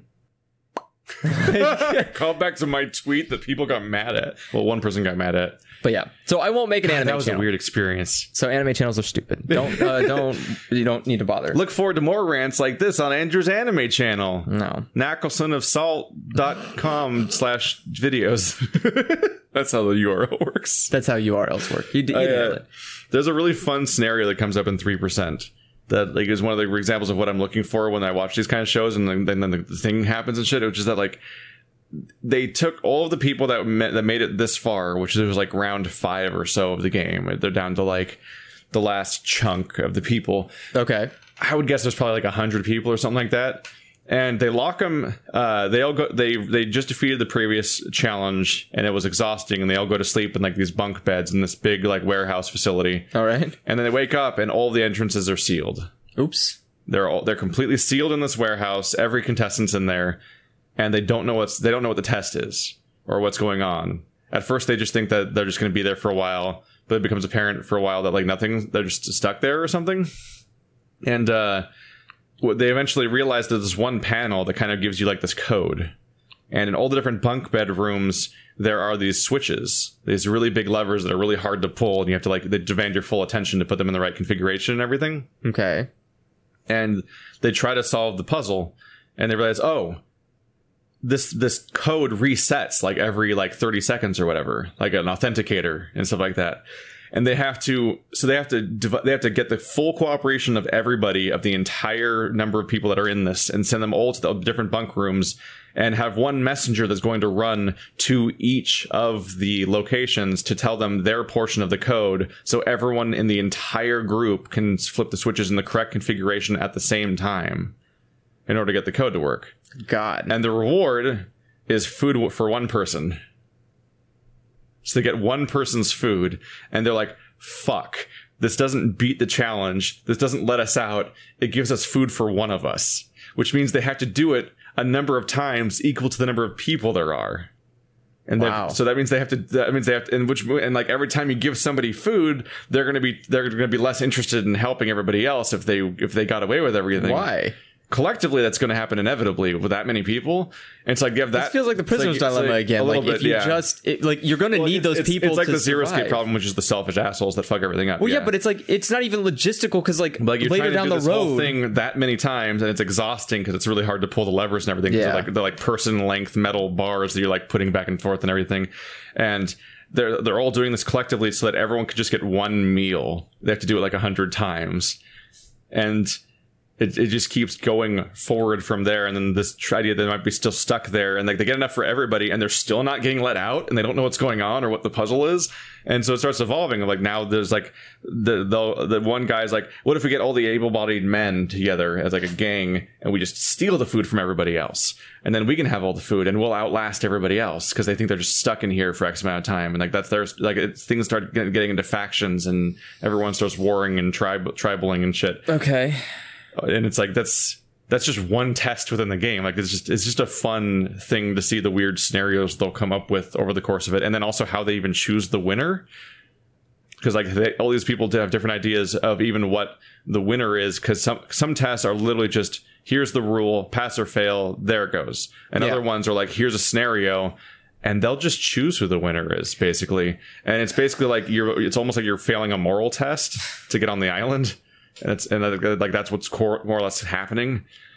Down to like even I think one person even escaped through the vent out of the entire test, and they had the option to go home with a bunch of money, but go back home or go back in there and try to pass the test. Like that was the split. Because they escaped up to the room like, all right, you escaped up the vent thing we put the food in. Congrats. That was hard. That looked like the fucking things that she could even the things she could step on were so spaced out. I'm like, are you just really tall? How'd you get up there? And she just like has a meeting with the guy that runs the whole thing. And he's just like, yeah, you can we'll give you a bunch of money and food. You can go back home right now, and you just leave if you don't want to go back in there, or you can go back down there and try to like pass the test and everything. And like that's a dilemma they get. There's also one where like when you get sufficiently far into the test, they put you in a room with your loved ones, and they just take this. They have this solid glass cube just full of money. Okay, it's like all right. And the temptation there is that you and your loved one can just go home with all that money, but you don't go to the island because it's a fail. So you pass that test by declining the money. But like, you might not pass after this point, and that's a lot of fucking money. And it won't be your spouse because they're like teenagers. It'll be like their parents usually, their parents who have been struggling their whole lives and like all that other stuff. So like, it's always different like societal pressures and things like that. And like, and a lot of these are analogs to real life familial pressures and things like that. Like, this is playing on this show's messing with really interesting concepts here. I get it's fun to play with. That's the struggle. Like I was also watching it all in English, so it was hilariously dubbed. It was like watching an anime in English. Like but with live action. That sound like the premise sounds usable, but then it just it sounds like it would turn into the 999 or the Zero Escape thing where I'm just like, none of you are people and I can't watch this. Like it doesn't have that problem. Or doesn't have people that literally make decisions that seem irrationally selfish to the point where you're going to just cripple an entire run because you're a fucking asshole. Like, well, I mean, it's not a death game for starters. Well, no, but I'm saying like win or lose. The idea is that, and people are generally just trying to win the things. Like one of the puzzles is they lock like 9 people in a room, and it's like they lock like 9 people in a room, and there's 8 coins, and the people who have the 8 coins move on, and the person who doesn't have one gets eliminated. That's literally not a test. Like a lot of them are just social things like that. That's literally luck of the draw. That's not you can't test. It's not luck of the draw. How do you get the coin? They're just in a bag in the room. That's luck of the draw. If there's not enough coins for everyone, and the only way to get them is literally just by putting your hand in a bag, it's luck of the fucking draw. It's not luck of the draw because there's nothing saying that like I've now touched this coin, I keep it forever. Like they're in there for like an hour, and whoever has it at the end of the hour is the ending. So can you have 2 people holding onto one coin? No. Is that a rule? Do they like specifically state that rule? These are the things I'm talking about. This is why I can't do this stuff. Because I start looking into it way too deep. Like, I'm not going to tolerate this shit. Because why wouldn't I go into this and my first thought wouldn't be I want to succeed. I want to ruin it. I want to ruin the whole game. We're all going to succeed. There are people who pass tests via technicalities. I mean, it's like the people in the show didn't think of that, the ones we're watching, but like, if you propose that idea, I don't know, it might work. I don't know. That's the thing. Is like, but like, I would be in. There was somebody where they had a bunch of weird 3D puzzle pieces, and they had to make a bunch of cubes. Okay. And so like they were like they'd be like Tetris shapes and shit. And you're trying to make like 3D cubes out of them. And so what somebody did is they couldn't quite make enough. They only couldn't print enough cubes? No, like it was a time limit to make as many cubes as you can, and you're all in a circle. Okay. You're all in a circle around one giant pile of parts, and you're just grabbing them and making cubes in your station and stuff like that. One person passes the test by literally the last second of the test grabbing somebody else's cube and putting it on theirs. And then time passes, and then at the end, it's like, oh, look, I have all the cubes, and you don't. Somebody else passes by taking their cubes they made and stacking them so that they make a larger cube. In addition to the inside cubes, like one of those diagrams where like count how many triangles there are, and they all form a larger triangle too, which counts also. So like, then that's how they pass, by having more than the other people. It's like so technicality. So it's an totally IQ test. Is that the point? Because it's an everything test kind of. Well, I mean, clearly the tribalism one was like a moral test to an extent. Okay. Because like it's a big multifaceted test to figure out whether you're pass. It's a worthiness test. 3%. Only 3%. Yes. Every time. Vaguely 3%. Vaguely 3%. It's not literally like it has to be this many people. That's just how many people get through. That's usually just how many people statistically. You see like a horde of like thousands of people coming in, and when you see the ending people of that at the end that are making the choice to go through at the end, they look like a classroom of people. Like it looks like maybe close to like 20 people. How many people is it per room? Like how many is it per group of people that go through the test? Variable? You mean like your teams? Yes. Like that? Like how many people are part of your team, I guess. Less than 50, more than 50? Different parts of the thing involve different numbers of people. Wait, what? Like, so it's the bunk bed part was everyone at that point. Yeah. But like other parts were like, in some of the early ones, they were just in random groups and they weren't even really teams. They hadn't even met each other. Like the cube one happens at the beginning and they're just thrown in random rooms to just do this test and they're just next to random people. But for some of the ones, there was like a series of like 3 or 4 in a row where there was a group of like 10-ish people that were like kind of stuck together for a while, which kind of ended at the tribalism room. Okay. but like they can't, because you can't keep the teams together because some of the tests are about one person of this group being filtered out, and some of the tests are everyone fails, like this, as in like the team passes or fails, and then some of the tests are there are no teams and there's something weirder shit. There's weirder shit going on here that you don't even know about. Like one of the ones is that they have you have a crime scene and they have to solve the crime scene, and if they don't solve the Excuse me. They did that already. It's called Danganronpa. Yeah. You can't steal other people's ideas. So like they have the crime scene. They have to solve the crime scene, and if they don't solve it correctly, the entire group fails. So all of them are out. Yeah, and like very familiar. Yeah, but even then, like those extra layers, like they'll eliminate you for reasons they didn't tell you about. That's not like how... they eliminated people from the crime scene one, even though they passed because they didn't do anything. Like they had nothing to contribute. So like you can go home. And they just kick them out. I would be infuriated by the lack of any structure in this test. You might start to see why there might be like this resentful resistance group that doesn't think that thinks the test is unjust. No, actually, I'm less on the resistance side. I'm actually like more on the elite side now. Why? Because they're more of assholes? Because the resistance are idiots. Why do they keep doing the test? If you stop doing the test, the city eventually fails because there's no one living there. That's not... Well, the resistance isn't the collective group of people. Those who are not part of the 3% should stop trying to be part of the 3%, and then when the 3% die off, you have no one left to be part of the 3%. I mean, that's what the resistance tries to get people to do, is to tell them not to do. We gotta move on. We're so deep into the show. I'm just saying. that nobody has watched. We are so deep into the show. Let's do another question. I'm like, oh shit, he's drawing me real deep into this. I'm like, I could do this. We could do a fucking 3% spoiler cast if you want to watch this show. I don't. But like, no. we're going. I just had the realization like we're so far into this. I like to think of things, but like that, the show sounds. It's really weird to have you be like, I'm anti the resistance, and I'm going to say exactly their point. I'm like, what? Well, like, I'm anti because what you're saying is exactly what the resistance wants. But you're like, but that's why the resistance is stupid. I'm like, yeah, okay. Well, no, I think it's stupid to try to bring down the 3% in their method. I think it's smarter idea. I mean, there's more to everything I've said in the actual show. I assume it's like a 40-hour show. Yeah, it's next question. So let's see. Sorry, Andrew, in advance, but this question is more aimed at Keith. That's fine. Shocked. So Keith, your income seems odd as you continue to YouTube. You get more subscribers, then more views, so more money. Is this the case? If not, why? Your thoughts. Are you concerned or excited for the future of your channel? I would hope excited for the future of your channel, because otherwise concerned is...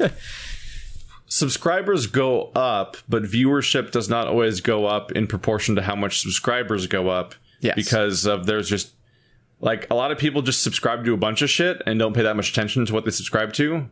Like Andrew here. Because like, you have a YouTube channel that's just subscribed to a billion things, and you'll just like randomly open YouTube to the front page and maybe watch something and maybe not and move on. Pretty much. A lot of people are like that. A lot of people just stop using YouTube. A lot of people just will lose interest in a particular channel, but just still be subscribed and just not watch their videos unconsciously, kind of. It's like an idea of I'm showing support because I still want you to... Not even that. Like, I'll have a channel where, like I've done this plenty of times where I'll watch a channel for a while and I'll still be subscribed, and I'll, like, find myself adding their videos to the watch later list or something like that over and over again, and then after like 6 months I'm realizing I'm just not watching any of their videos, and I'll like control F my watch later list and just delete every video they've made from that list because I'm like, clearly I've lost interest, and then I'm subscribed to the channel. I'm like, I guess I just don't want to watch their videos, apparently, just realizing that one day. But it all comes down to like how much people will watch stuff. I'll do a stream and people are like, he has 55,000 subscribers, but only 20 people are here. I'm like, yeah, because those are the people that are like, want to watch this exact game, are available right now, like watching me stream, and like are in the time zone where this is even like a thing they can do. Because like 80% of the day is like work and sleep and stuff like that for a lot of people. Yeah. And I'm like a West Coast streamer streaming from 7 to 9, which even on the East Coast is like 10 to like 12. Yeah. And other time zone, it's like in the outside the United States, it's like the middle of the night or the middle of the workday, and all these other things are going on. So viewership is always gradually rising, and my income from viewership does gradually rise, but it rises so much more slowly than my Patreon does. Well, Like at some point my Patreon was like 25% of my income or negligible at earlier times, obviously, when it was new. Nowadays, my Patreon often makes me more money than YouTube does. Yes. And it will only continue to overtake it, most likely, because it's a direct thing. Also, like 1,000 people watching a video can make me like $1, whereas somebody can just give me $1 on Patreon. Yeah, versus 1,000 people like can give me $1, and now I have $1,000. Yeah. Which is like the concept here is like if everyone who watched a video, Patreon support is so much hilariously more effective than advertising support. Yes. Some people are in the situation where they can be all like, I'm all Patreon funded now, and all of my videos have no ads, and aren't I great? But it's like, usually those people are making so much money on Patreon that their ad money is actually like almost negligible by comparison, or the fact that they can advertise that as a thing they're doing increases the Patreon support and stuff like that. But I can't do that. I would literally just be deleting half my income overnight. Yeah. But one of the big things is that I'm in a weird, uncomfortable teenage part of my channel where like I'm in the transitionary awkward stage, which is that my income is larger than my income's a bit larger than it needs to be for the exact living situation I have right now, but the living situation I'm in right now is not one anyone would want to like stick with long term. Yeah, like I'm awkwardly eventually you would like to live on your own. Yeah, like I'm awkwardly renting a room of like a friend's house. Like I don't even have an apartment, let alone like a house or whatever like that. So like I make enough money that I'm not in trouble with what I'm doing right now, except for the part where the thing I'm doing right now is not like a long-term solution to begin with. Yes. And so I'm waiting for it to scale up over time because I need to like have an independent situation where I have like my apartment or whatever the hell. And so that then comes the question of like my answer when people and my family ask about my income is and you saw this is I basically say what I thought of during that party basically was like, I'm doing good enough, just not good enough for California. Yeah. Because California is so fucking expensive. Which a lot of even people here will nod in agreement of like, we all ain't making enough for some reason. Like I'm so conflicted with California because like I grew up here and I've never left. Yeah. I mean, I physically have left before, but I've never moved out of California. Yeah. So I'm in a rare situation where like all of my family and friends I've ever had are here, except for the couple of people I've met online that I've stuck around and stuff like that. So like, I'm like, it's hard to make the choice to move. Yes. In addition to the scariness of never having moved to a different state alone before. Oh yeah. So I 100% understand. I'm totally in a situation where like I most likely need to move to a different state so I can have a stable income, and also like because my income is completely agnostic to what state I live in, if I live in a cheaper state, I just am richer. That's a real thing. Well, yeah, because your wage isn't based on minimum wage, or your wage isn't based on state wages. Like most people's wages are based in some level on where they live. Well, yeah, it's always based on that. Yeah, that's what minimum wage is. That's what like normal minimum salaries wage, but also like the salaries of one like. A company will often, I think a single company will pay you different amounts based on what state you live in. Yeah. So like if you move states, your income might raise or lower based on like the cost of living in that state. Because sometimes you can transfer between branches of one company for things. And that's just a part of the whole process. But if I change states, I just make the same money. Yeah, which is like if I go somewhere that has cheaper rent or lower taxes and all that other stuff and isn't like the Silicon Valley and Hollywood state, then I can just be better. But then I get to deal with being in like a vacuum where I don't know a single person, or I move to the states where I know people already, which is only like a couple of people. It's just Wonder and Bird basically. And Bird lives in Seattle, which isn't the best option for cheap living. No. Because it's like Silicon Valley like part 2. Then I just get to deal with the fun thing of like all of my grandparents, as we talked about before, are all alive still. Yeah. And that's just that's a ticking time bomb.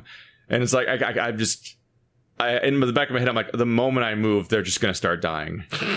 Not because I moved, but because the timing just works out the way. And I'm like, then I get to deal with this interactions of like, I can't afford to come home for the funeral. I'm sorry, but like, I know I knew them my entire life and now they're dead. Yeah. And it's going to happen maybe 4 times this decade. All 4 of them are probably just going to start dying relatively back to back. And I'm like, I'll be like, there's no obligation to show up to a funeral. A funeral is for you.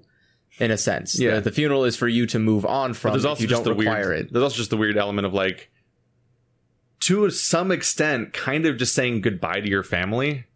Yeah. Because you never know when you'll see them again, or if you'll ever see any of the people again that you like. If I leave the state, I'm basically saying goodbye to everyone I've ever known, possibly permanently. Yes. Like, That's there's some exceptions. If my mom doesn't mysteriously die in an accident, she will totally visit. Because she just loves trips. Yeah. So she will just be like, oh, where did you move? Oh, what kind of restaurants do you have around there? And she'll have a great time. But she will, actually. She definitely will. Yeah, you've met her. Yeah. That's what she does. It's very She unlikely just goes you'll on even trips go places. along with her. Yeah. Like, she'll just show up to just go to the restaurants there. Like, She makes a point to visit my brother like every month. see? And, and my brother lives in fucking Modesto, and no one should live there. No one should live there. It sucks to drive there and be there. Yes. And he lives there. It's not great. Got a lot of drugs, Can't though. even drink the water there. Okay. I know because I've done. I've looked at people's thesis papers about like the fucking like radioactive dump shit that they just put around there that seeps into the water supply. Look, Modesto... Because I was working at a geology place. Like, I know about this shit. Modesto wasn't the best idea. I've tested the water at Modesto before. Yeah. It's not good. Oh, no, it's not good. Don't even bother with filters. Just fucking buy it shipped in from other better places. You can't live in Seattle, but you can drink Seattle. No, I don't know if Seattle's a good water place at all. I mean, That's just a joke. No, and I get that. Like, that's my biggest problem I have is that I'm going to leave the country, which is literally like the most like acts you could do, which is like, all of you are dead to me. Cause like, I'm never going to see you. That's why it was rough at one point when like my out fell through. Cause at one point I thought that like me, Wander, and Shell were going to get like a large apartment that we can all split the rent on 3 ways. Yeah. I'm like, yeah, that makes it so much easier because there's other people to figure the shit out with me. Yeah. And also, I'm not literally alone in a new country or a new state. Yeah. But that fell through, and I'm like, fuck. Yeah. I don't have connections all around the world and stuff like that. And I mean, that's my problem too, is that I look and it's like, well, what if I can't find a job that I want in the country I want to go to? I just have to go to a different country where I don't know anybody. And it's like, I guess I'll just show up off the plane and be like, I don't know where the fuck I am. Could someone take me here? It's like, you know, like it's terrifying. And the hard part is like anybody I talk to that tells me like, you should do it, or, you know, like, oh, it'll be great. It's like, all of you motherfuckers have had people to work with. Like, you all have partners of some kind, or you have family, or like, it's always been a cooperative effort. It's like, you never do this alone to that extent. And it's like, it's really tough because like thinking going to a country where you don't speak the primary language, a country where you don't know anything, you don't know how this country works. I can tell you. I can't. I can tell you how America even relate works. to your entire decision. Yeah. I look at what you're doing and I'm like, I'd never do that. Yeah. What are you doing? Like a rational person would not do that. Like, you just decided to do this one day and you stuck with it. I'm like, yeah. And all right, I don't get it. But that's the thing. It's like, it's you terrifying. You won't see me randomly moving to Dubai on a whim. Like, I'm just gonna live there now. Let's do this. I mean, it's not. For me, it's not like on a whim to that degree. It's not like max level. I mean, I'm sure you've thought about it. Yeah. I'm sure you've been thinking about it every day for like the last 4 months. Yeah. But I'm just like, I can't relate to any of this decision. But it's still, it's hard because taking that step for me, it's all monetary. Well, yeah, and that's, I mean, same for me, is because I have to take a step and then go to a country where I have no idea the economic balance. I know California 100%, back of my hand. Which is the problem. It's not a good time. No, but the idea is if someone offers me a job and says, hey, I'll pay you. I also just desperately want to live in a colder place. That's insanity. It's so hot here all the time. I want to live somewhere hotter. I am so sick of 110 degree summers. I'm not. Love it. I want to be able to go on walks every day forever. You can. No. Yes. I've actually been like, that's like, you talk about like movies and shit. I've been on walks that ruin my day. I just feel physically unsafe because I tried to go for a walk in the weather that was way too hot, even with a bunch of water. And I'm just like, what have I done? Also, it gets so hot that like I've like ruined my feet before. Where I'm just like, oh, cool. I just have to deal with a blister now. Oh, like, this is my life now. And then you like, what, do I just not walk for several days? And that's more or less like part of it. You pop the blister, put a Band-Aid over it, and you're good to go. But it doesn't heal properly, and then it just gets like re-worsened every day if you keep walking every day in the heat and stuff like that. To some degree, yeah. Like, it's like, I'm like, fucking, We all got blisters the first day of It's Japan. never a problem until it's this Like- fucking hot. But like for my monetary situation, it's like I am comfortable where I am right now in that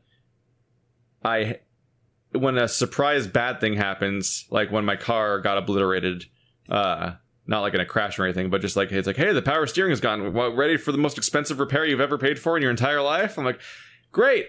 That's not like oh no, I'm ruined situation. Even though it's like more than a month's rent for one thing. I'm like, fuck. Because I'm comfortable where I am right now monetarily, except that the situation I'm right now in is not comfortable. Yes. Like and I don't mean like, and I don't like, I'm not a greedy person that like wants to keep moving up forever and like, oh, I could always get more. And like, I'm comfortable with relatively little shit, but I literally don't have my own place. You're not saying like I want a 3-bedroom house with like, you know, like all this. All you're saying is like I just want a place that is mine, which is is funny. Like, 'cause quiet. you're exactly. It says so much about millennials and who we are. Excuse that me. Your example of like an extravagant thing to want is what all of our parents have. Yes. A 3-bedroom house 3-bedroom is house, like yeah. what normal Americans had 30 years ago. Yeah. And that was your example of what I thought was going to be you saying like a mansion or something. No. And you're like, I'm not crazy. I don't want a 3-bedroom house like some sort of lunatic. I'll just take one. Can I just have a bedroom? Like, can I afford a fucking bedroom? Like, I really just want like a reasonably air conditioned apartment that has probably fiber because my job. Yeah. And that's like, Yeah. Once I'm there, I'm like, I've done it, you guys. I'm not scared anymore. That's the incredibly hard part. I mean, for me, like luxury at this point, looking at my options for moving outside of the US is like a bedroom, too luxurious. I ain't got that kind of money. Like I basically need a bathroom and a roof. That's it. If it's got a bathroom and a roof, fuck man, I'm living the life. But Like, to put it where it is right now, like I live in a 10 by 10 room that is almost exterior to the building. Right, it is completely attached. It's not a weird addition or anything. It's not like an exterior shed or anything. But it's a room where the ceiling and all walls don't attach to the house. There's one wall, which is the door wall, that attaches to the rest of the house, and all the rest of it's exterior. It has 2 giant windows that take up 2 chunks of the 2 walls on the exterior, and like it just takes in heat from all sides at all times. And it's only air conditioning, if I close the door, is one small vent above the door. Which doesn't seem to even do anything, frankly. And I'm trying to, and like, it's 110 degrees during the summer in California. And like, I'm just trying to do my job. And I'm like, I'm like baking to death in this room while I'm trying to record. Cause I have to close the door and have the soundproof foam on the door and shit like that. Just trying to like deal with the privacy of like trying to record in a house other people live in. And like, if I had my own apartment, it's just attached to the air conditioning wherever I go. Yeah. And I don't have to weirdly set up barriers and shit because I'm the only person there. And it's all like a reasonably vented thing and not you could a also weird live exterior. someplace that doesn't have immense heat. Live somewhere colder, as I've been talking before too. Yeah. And it's like, but it gets even worse because like on top of just like the heat of recording, which like I can kind of deal with it, just drink tons of water and like shower at the end of the day again to deal with the fact that you've just been slop all day. Yeah. In addition to that, like I try to sleep, and like when it's hot enough, I can't seem to ever get my room cold enough to like sleep in sometimes. Like I'll have my door open and a fan, like I have a box fan on the floor that I have like I've tried pointing it into the room and out of the room as far as which way it's blowing. And I've tried both ways. And either way works. Trying to emulate computer fans. And I'm just like, I'll have like last night, I was like, I'm going to get to Andrew's place early today. We're going to do the podcast early. It'll be probably have the podcast done at like 1 p.m. and we'll have a whole day of recording and stuff like that. Today? Yeah. Yeah, no. And I think it took me like 4 hours to get to sleep. And I was like, I don't know why this is the worst night ever. I couldn't even fully place it. It was like, I definitely felt hot. And I wasn't really sure how hot it was in the room. I don't have like a thermometer in the room or anything like that. Yeah. But it was definitely hot in the room. I took ZzzQuil, which is one of my emergency break things. Like, okay, it's going to be hard to sleep tonight, but maybe if I just have this, it'll be good. Yeah. And even that didn't work for hours. And I'm just like, am I going to sleep ever? I'm just like, what the fuck? I had one realization of like, I briefly woke up and realized I had slept for 2 hours so far and the sun was up. And I'm like, oh, this whole night's fucked. My whole schedule's fucked. It's not a good living situation, but it's the kind of thing you can afford at my income in California. Yeah. Because everything else is like, if you triple my rent, you get the kind of apartment that people that are only allowed to live in when they're on pension from being retired. Yeah. And then you have to like add another 400 to that, and you get like the low entry level apartments that people live in. Yeah. It's like, fuck. Like I need to get out of the state. The I need apartments, to get out of the state for so many reasons, but it's terrifying. there's like apartments down the way from my house that cost more money for one bedroom than my mortgage is. Part of me just wants a YouTuber house. And it just makes no sense. I just want to get like 3 YouTubers together and just rent a house. Yeah. Which is like, because like the costs are so quickly comparable between renting a house and like getting an apartment. You can like, rent a oftentimes condo. It's easier to do that shit. Like a condo's a good idea too. Oh yeah, at one 'Cause- point when we were shopping around, like Wander and I saw like there was like a 2-floor thing you could rent out. Where we could literally live A on duplex is another good idea. We could literally live on different floors. Yeah. And we'd be paying like only slightly more than I do right now, which is exactly how much I can pay. Yeah. Is a bit more. There's a lot of options, not here, Yeah. not in this state. This So state right now has I'm in no the options. awkward stage where I am generating extra money, but it's not enough where my income is stabilized as being high enough to just completely change my life. Yeah.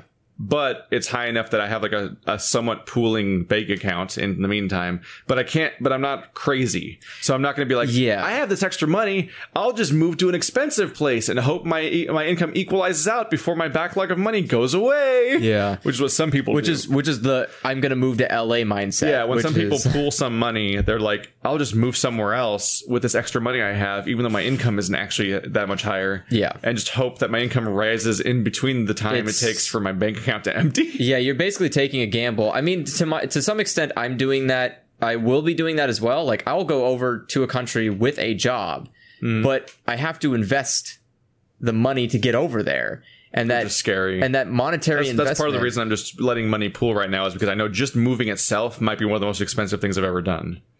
Just dealing with some of that. Part of it depends on Yeah. how much I take with It depends me. on how much you take. Yeah. I will take. Like, at one point I looked at moving vans and their prices and like which are a price in their own that's like pretty relatively high. Yeah. Which, by the way, if you just like fucking even try to ask the website like how much would it cost to go from there to there, and like they're like they're assholes about it. Yep. Like You have they'll to- make you like create an account and shit like that just so like they can spam you with emails, continue asking about that trip you thought about. I'm like, I just wanted to know the fucking numbers. Yeah. Like when you look at the apartment databases, they don't make you make a fucking account just so you can see what apartment prices are in Seattle or whatever the fuck. If you're gonna move, instead of looking into moving vans, look into shipping crates. Yeah. Because they'll put all your shit on, like, you put all your shit into a shipping crate, and then a truck comes by, picks it up, and delivers it to your house. But it delivers it like they do with the cars, where it's just one truck that has a multitude of containers, and then it's just traveling across the U.S., just dropping off containers as it goes. And it's really cheap comparatively to like move furniture. And versus like a U-Haul, Yeah. which is going to end up costing you like close to $1,000, For me, to be $2,000. a big question of like just what stuff do I want to even take with me? Yeah. That kind of stuff. For me, I'm taking nothing. Like I've kept my same shitty bed from like my childhood all this time because I'm just convinced the moment I move, I'm just going to buy a bed there. Yeah. As opposed to dealing with this one. And that's why I've refused to, there's a lot of decisions I've refused to do specifically because I'm hoping to move and then get a better one there. Yes. I've my bed's a big one. Like I have this awkward thing where I love having a memory foam topper, and I've just stuck with that all this time on top of my mattress because I'm like, I'm not going to buy a whole new mattress with it just to find out I can't take it with me and stuff like that. Yeah. Yeah. I mean, that's It's all a mess. My thing is, my plan is to just literally take a handful of electronics. Just spookily under their desks Yeah. all the time. My plan is to take a handful of electronic objects and my clothes and call You're not it even done. planning on taking your computer with you. No, Yeah. it's all going to stay here in storage. And if I find a place, like if life goes horribly, I end up getting married and have to buy a house in a country, then Life I will, goes horribly Yeah. and you get married. Yes, if all goes not according to plan and I'm stuck somewhere, then I can just have my stuff sent over to wherever I live. But until then, why am I going to take a computer? Why am I going to take a desk? Why am I going to take all this stuff to another country when I don't need it? I actually don't genuinely need this shit. I don't need to bring it. I can just have a laptop and use that as a computer. I can have. Well, you love your computer. You spend all your time with it. I do. I spent a lot of money and time.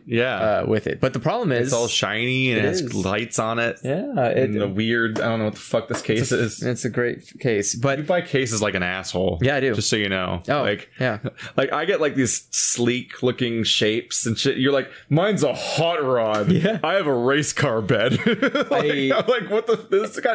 These aren't anything. No. Right? There's not like this isn't liquid cooled. No. These are just weird like. It's like fake mufflers and shit. Yeah, like it's more. You got pretend pipes on this thing like it's a hot rod. The problem is, I want particular fan sizes, and those particular fan sizes come with the gimmick of we're gonna make it cool looking. The dumbest cases ever. This Alienware bullshit. Yeah, where because it's like a hyper case. Because I want the Is this front thing open. Yeah, well, to an extent, you can pull it off. Oh, but. So I'm like, there's a fan pointing into this thing. It seems like inefficient to point the fan at a it comes sheet. down.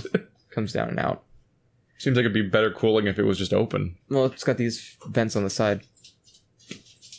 Regardless, the idea is... Shadow, welcome to the podcast. Yeah, welcome to the podcast. How you Shadow. doing? Hi.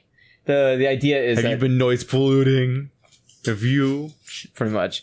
But yeah, I mean... wonder how much they could hear the chewing in the background. It'll be like those Twilight Imperium episodes where everyone gets mad at me because somebody was chewing ice. And I'm like, I didn't even notice they were doing that in real life. And these people are mad in the audio.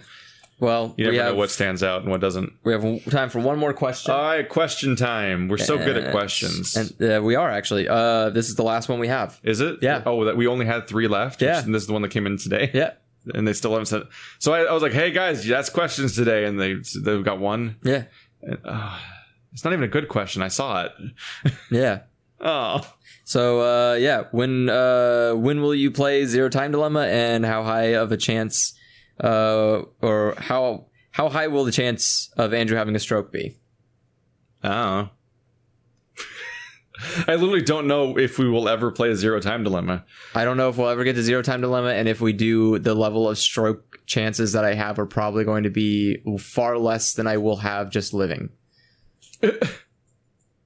Like just did. Okay. Just my day-to-day life will give me a stroke more likely than Zero Time Dilemma. I guess people don't get that this is like, sometimes you're just like doing a show. Yeah. So like, I live a very modest life of sitting here quietly not doing anything. Like I don't live high octane stressed Andrew. I just mean like the yelling and everything. Like, like it's not like made up.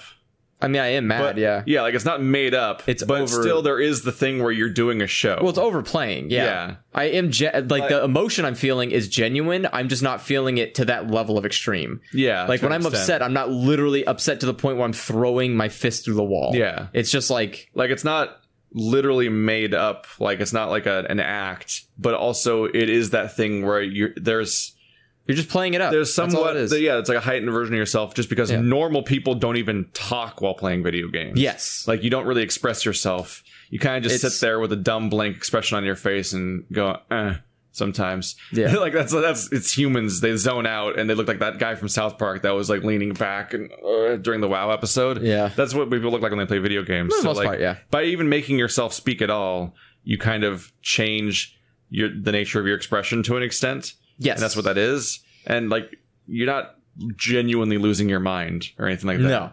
But I don't like for me the question is just like there's a very real chance that because like we spent like it was either 6 months or a year between 999 and Zero Escape. I don't really remember which one it was. I think it might have been 6 months between us finishing 999 and starting recording Zero Escape, but it was closer to a year by the time people started seeing it. Yeah. But it was somewhere in that margin.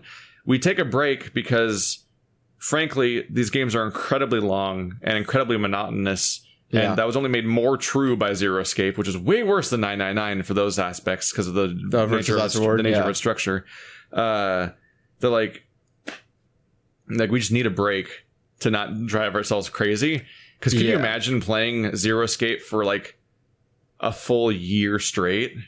I mean, that's like kind of what it would be like to play them back to back. Well, to an extent though, like if we played this game back before, back in the day when we recorded every day, yeah, it would be minute detail. We would be done with it. It'd be easier when we lived in the same city. Yeah, because we would just play it for like 2 hours and then be like, okay, fuck this, and then we'll play something else. Move on to something else. Yeah, but now it's like we could meet up once a week to do it. And we meet it's up once a week to play like our day. one game for 4 hours and make no progress, and it's do like a mind-numbing. 2 hour podcast, then 4 to 6 hours of this game where like almost nothing ever happens, and you do that for like 3 months. It's, you do it really enough brutal. times. Yeah. So like we reasonably take a break between each game, like mandatorily, basically. And it'll likely be like a year before we play the next one. Yeah. If we so ever you're not do gonna it. you're not gonna see Zero Time Dilemma until like 2019 at some point, or 2020. But then you have the additional problem on top of that, which is that like both of us are likely changing our lives in that margin of time. Yeah. And like I just don't know if it'll ever happen. I'll have my mic with me. There's a very real question of like whether us doing the stuff remotely even has like the same atmosphere at all, or works the way it did before. Yeah. And like whether or not any of it works at all. Because like I feel like I've recorded stuff with you online before, where like sometimes it works and sometimes you are like barely there, and like the whole depends. like there's a very real atmosphere change. Like I've always been bummed out by the fact that when I record stuff with Wander and Bird, it has to be online. Yeah, I want all of my group Let's Plays ever to be like us sitting in a room together. I mean, I prefer like if it's that. one of those games where you have to play on a computer that's separate from all the other ones. I want a fucking LAN party recording. I want us all like in a. I want the achievement hunter setup where like they have all their computers in one room and you're all sitting in one room and playing, because it's just better. Yeah, the energy. It's just better to be in one room than to be online. Yeah. So the unfortunate thing is that if the third game ever happens, it's going to have to be online. And there's very real concerns of like whether that'll even work.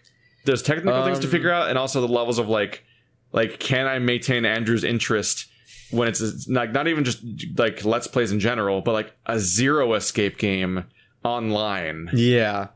Already in this one, there's moments where you like. I mean, I thought about it. You wander off. Like you'll like. I go get food or something. No, or like you'll be like, I'm gonna look something up online, or like I'm going to like not be looking at the screen at all for periods of the show, because I just listen to it. There's nothing going on. I've caught on to the fact in the, like it wasn't happening earlier in the playthrough, but later in the parts of the playthrough, there's parts where like I can tell you're literally listening for the that means Sigma's talking, so you know to look at the screen to read the line, and otherwise you're just not looking at the screen. I don't need to. Which, to be fair, there's very little happening on the screen, but there's a very real risk of the split attention leading to like lower quality like observation and everything, just because you're splitting attention. Yeah, like it's the thing where like you never know how much you are or aren't taking in if you split your attention, because there's the problem of like I've had the thing where like I have two screens, so like when I'm home I'll bring up something on Netflix and then I'll get drawn into the comment section for a second there, or Discord for a second there, and not notice how much I've missed, and then I'll realize like what's been happening this episode. Fuck. And like that kind of realization, like you never can fully appreciate how much you may or may not be losing if you split your attention and stuff like that. And like if you're in a different country, on top of dealing with the technical problems and the time zone problems, I literally have no idea what's happening on your end. And like the like trying to wrangle you for like this like 80-hour adventures in hell. I don't know if it'll work. I mean, I've thought about it because there's a lot of situations. Well, like specifically, I do this exact same problem with Naya when we record stuff, and so I've been thinking about just in general curious solutions to this problem. Zero Escape is actually an easy one, where my solution was I would just load the game on my end. And I would... Because you could play it on your end, and you'd have all the audio and everything, and you could just be playing along. And I just hear your voice and just pressing A when you press A. So, all, you know... That might be hard. To sync up all of the dialogue with each other. Well, the thing is that we don't really have to sync it up, because all I need from the game is I just need to know when it's my turn to say something, which I can do by simply just pressing A and going through it. Yeah, but the problem is that the whole thing where we keep doing asides and all that other stuff is like, how do you know when to press A all the time without me literally saying it? No, because I'll hear, because the idea is I would hear your game audio. You just won't need a screen share. I'll have my screen up. I'll hear your game audio. The moment I hear someone talking, I'll just press A, go to the next screen. You're talking about a setup where you can hear my game but can't see my game? Yes. This gets so confusing. Because seeing the game... As you might imagine, it gets incredibly convoluted to try to play a not online game via somebody who's online for co-commentary is It's tough, Bruh. but I mean, there's ways to make it work. It just takes a little question bit is of whether after you go through all these hoops, if the show's good or not, like whether it's even a watchable thing. Oh yeah, there's Like, a lot of I'm of sure things. if we keep doing stuff online, I'm sure our initial tests will be something that is like a throwaway experiment game Yeah, that no one cares about, just to see if it even works. yeah, It's like I don't know. Yeah. It's just a very real risk the moment you move that's just the end of our saga of couch things. And at best, you join the crew. Probably not the crew because of time zone problems, but you just become another person that I play with the way I play games with Wander and Bird. Yeah. Which is you play online multiplayer games exclusively. And you play them as a cooperative or competitive experience, and there is no co-commentary thing anymore, which is the basis of what we've done for all these years. and I think Like the version of us that plays like Alone in the Dark 2008 and is sitting on a couch and just experiencing the game, like that might not be a thing that happens anymore. And yeah, that kind of stuff is like, I've been trying to think of solutions to it, but yeah, there's a lot of you just have to throw your arms in the air and go like, these things can't be fixed. Yeah. Because you just don't know until you're doing it whether the commentary even like works ultimately. Yeah. I Yeah. mean, the thing, all I can do is like, I'll have my equipment, because it's just a mic. Yeah. I'll have my equipment and I'll have a computer that can record properly, but There's also like delays. well, that's the stuff like thing. that. Is like that's why Yeah. I'm saying like I'm trying to find solutions to compensate for delays and compensate for Like one of other the things I saw was like Mandalore Gaming's new video was about like a mod for a Dawn of War, Okay. and he sometimes he'll cut to live commentary, like little moments that he was recording, and you'll realize he's in a lobby with other people that are watching what he's doing, and he'll react to something like, oh my god, and then like 5 full seconds later you then hear people react to it when they finally see it. Like that's the whole thing. It's like it's never the same, and like it's such a pain in the ass that there's reasons why every time I'll propose it, Wander will propose it, and like Spider even used to propose it, because Spider used to try to do a whole show that was like this. It always falls through whenever we talk about plans for like a local commentary style thing via the internet. Like there's so many things that make it worse. Oh It's yeah, a bummer. I've experienced this enough times in I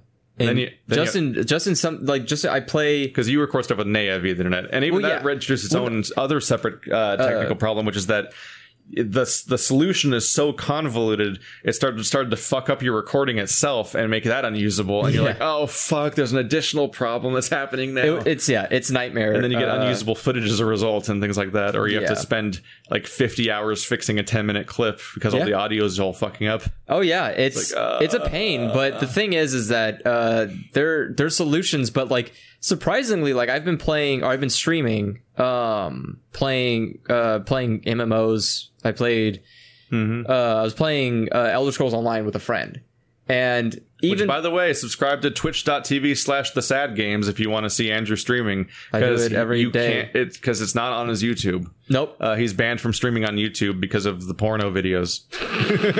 You make it sound a lot worse than it is. He uploaded episodes of Mirror, and they were like, you can't do that. Here's a strike that you can't contest. Fuck you. So you just have entire features, Second one, by the such way. as streaming, are just deleted from your channel, and you can't do them until the time expires. And this is the second strike that they gave me for a Mirror video, but they gave it to me after the first strike left. So it was like, hey, So everything's they're back. not stacking, right? No. Because 3 strikes, your channel's deleted. Yeah, but so you they're not but you stacking. currently have 1 stack. Yes, Yeah. I only have one. Yeah. And then the moment one left, they're like, you have a new one now. And I was Yeah. like, well, no, because then you just banned me from streaming for 6 months. And it's like, Yep. it's fine. So if you want, so follow Andrew on twitch.tv/thesadgames if you want him all to yourself, because there's like no one there half the time. Yeah, no one's You over can there. just talk at him like directly. I'm trying to He can be all yours. trying to be an affiliate, but I have to have a whole number of average viewers first.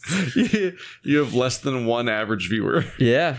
You had like It's- 0.9 average viewers. It's like, oh fuck. It's life. But I mostly just do it to play. It's just like I'll be playing something stupid and just streaming it. But no, I was playing You play MMOs and battle royales and Overwatch. I was basically. playing Elder Scrolls, and even that, we're playing the same game, and it's not like we're playing on any kind of delay. Like he lives like a state up. Yeah. So it's like the same. There's not like it's not intercontinental internet transmissions, and Intercontinental internet. we're not. It's not like I'm streaming my screen to him. He's playing the game and I'm playing the game, but the game itself is still like I have to wait for him to react because I will accidentally press X too early, and so it'll start a cutscene of some kind, and I'll see something happen. I have to go like, oh, and I have to wait for him to react, Yeah. and it's like, you got it now. That's the whole life. Yeah, that's the life that happens constantly with whenever I group up with like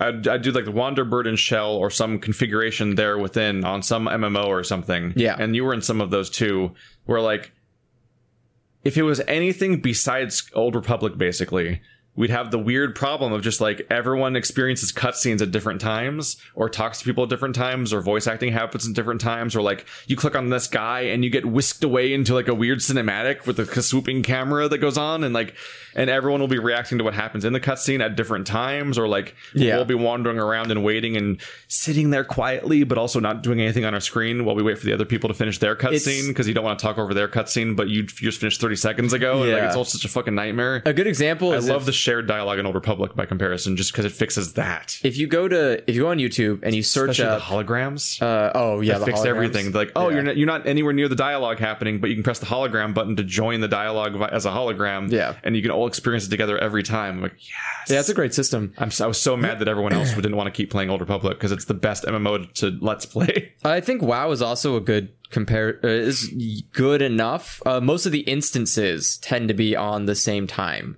Because like the moment you kill a boss, the person shows up for everyone. Well, once you get to Legion, there's a lot of really weird, but Legion, there's a lot of weird cutscene quests. Yeah, happening. Legion has a lot of in-game, like mid-mission cutscene stuff, and that starts getting convoluted. But or you start getting into multi-stage instanced story missions. Yes, where all of you are just experiencing a different part of the mission at any given moment because you just got to the next thing and shit's chaotic, and you're not even playing a multiplayer game anymore, but you're all trying to record together. Yeah. It's if you want to know what it's like trying to play video games with like 3 people and there's different reaction times, like go on YouTube and search up reaction video compilation, and you will see the nightmare atrocity of like you have 6 different people reacting to the same video clip, but they're all on a delay. And even though all the videos start with the video clip starting at the same time that they're watching, they all just have different reaction times. They all react to the thing in a different, like everyone just, like I could see someone get backstabbed and I go like, oh, okay. But then it hits me. I'm like, oh wait, that was that guy who got backstabbed. Where it's like, someone could watch it immediately and go like, that was that guy who got backstabbed. And you're like, there's this huge, everyone just, reacts at different times. Yeah. And being on a couch is so much different because that happens instantly. I say like, that's that guy. And you're like, that's a guy? Oh, shit. There's also the no one's listening to each other thing. Yes. Where you talk about like, why do they all talk over each other and no one understands what anyone says? Because we all hate each other. Going on. And it's like, when we're playing like Deadly Premonition, I'm not Deadly, Alone in the Dark and stuff, we're sharing one screen. Yes. We're experiencing the same thing at the same time and we're next to each other and we can talk directly to each other and it's like a different thing. But like, last night I was playing Dark Souls Remastered with Durf, Bird, and Wander, and like we aren't in Dark Souls. You're not even in the same world as each other half the time because it's so convoluted to summon each other and everything like that. And so like we're trying to give Durf directions of how to get to the depths, and we told him how to get to the depths, and we told him multiple times, and he heard none of the explanations. And it's because like it's such a cloud of talking. Yeah. There's 4 people seeing 4 different screens and processing what's happening on their screen and their own particular world and multitasking and like buying their upgrades and shit like that and navigating their world while 4 people are talking. And it's no human can fully parse all that half the time. And like, it's such a weird mess. And like, you'll see this in anything like Achievement Hunter or any multiplayer let's play / stream where each person has their own computer and is playing a separate world from everybody else, is that they will just not register what each other are saying like half the time. Yeah. And that's just because that's just part of the difference between that and like our Zero Escape experience of like hanging out on one screen and just being a thing, and it all goes at the pace of what we want to go, and like we'll have these asides and everything. Like that whole dynamic is super hard to replicate artificially. There's the internet. There's a big deep black hole of stuff involving Let's Playing. Yeah. So basically, if you want to save the show, donate us so much money that we make like $50,000 a year, and then I can get a place, and I can also, I mean, like $50,000 a month. No, that's not. It's too much. I don't know. $50,000 a month. I don't know money. That's like Philip DeFranco style. I don't know, like, some large amount of money per month. I haven't really done the math. trying to run for president? What are you gonna do? I need so much money per month that I could get my own place that also has like an office type recording area we can use, and I can hire you, which you would probably agree to if you just fucking floated for it. I guess, and yeah. If it was like Game Grumps, like, hey, I'm hiring you because I have the money to do that. Yeah, and you'd be like, yeah, fuck it, I'll play video games with you. So that's how you save the show. As you can tell, it's rather doomed. Yeah, you need roughly. That's basically the only way to keep this going. We wouldn't be able to live in Yeah, it couldn't take place in California. We can't even afford to live in the same town as each other right now. That's what we've been fighting through so far, and that's about to go away. Yeah, it's amazing how many monetary things get in the way of just trying to do a basic show. That's why so many YouTubers are solo, or they're so rich they just hired all their friends. Yeah, money is basically a blight. You would need roughly about like $1,200 to make that functional, like, because you need to rent your own place to live, but then you need enough to pay someone else to afford to live. But then you need to pay a lot of money, like the rent on a building that you work in, including all the utilities and the internet, and then that same thing for your home. You need a lot of money. And it's a nightmare that I've not even tried to process yet, because it's literally a fantasy. Think of it on the Rooster Teeth level. It's all like an impossible fantasy thing that isn't even in the scope of what I can imagine happening. Yes. It basically won't happen. It would need to be like, you would either need to somehow, well, it's not unreasonable. Again, you have to, if you put it into a ridiculous perspective, if even half of your subscribers all donated $1, you would have enough money every month to do whatever the hell you wanted. Well, yeah, because half my subscribers donating $1 a month would be $25,000 a month. But think about that. That would be so much money.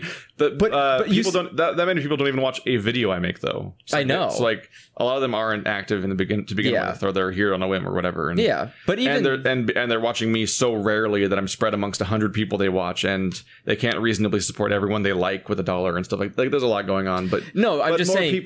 But there are people that will just not support anything. Yeah, but I'm saying there is that. It's just that concept level that you have to accept, which is like, again, 20,000 people donating $1 would solve all the problems. But how many people do you need as a subscriber to accumulate that much money? People. You know, like, it's like, because you imagine if Game Grumps had a Patreon, if they threw up a Patreon,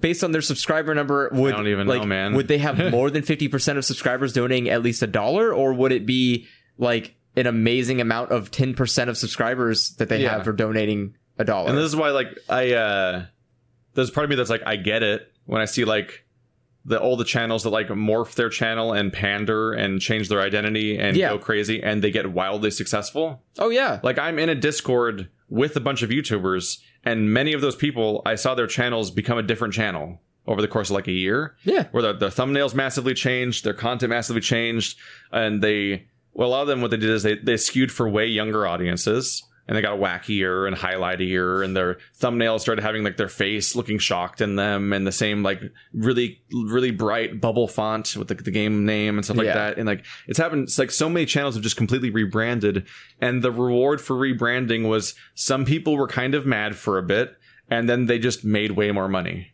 Yeah. And so, like, on some level, I get why people do that. Like, it's a super big bummer to like betray your audience and just do a completely different thing.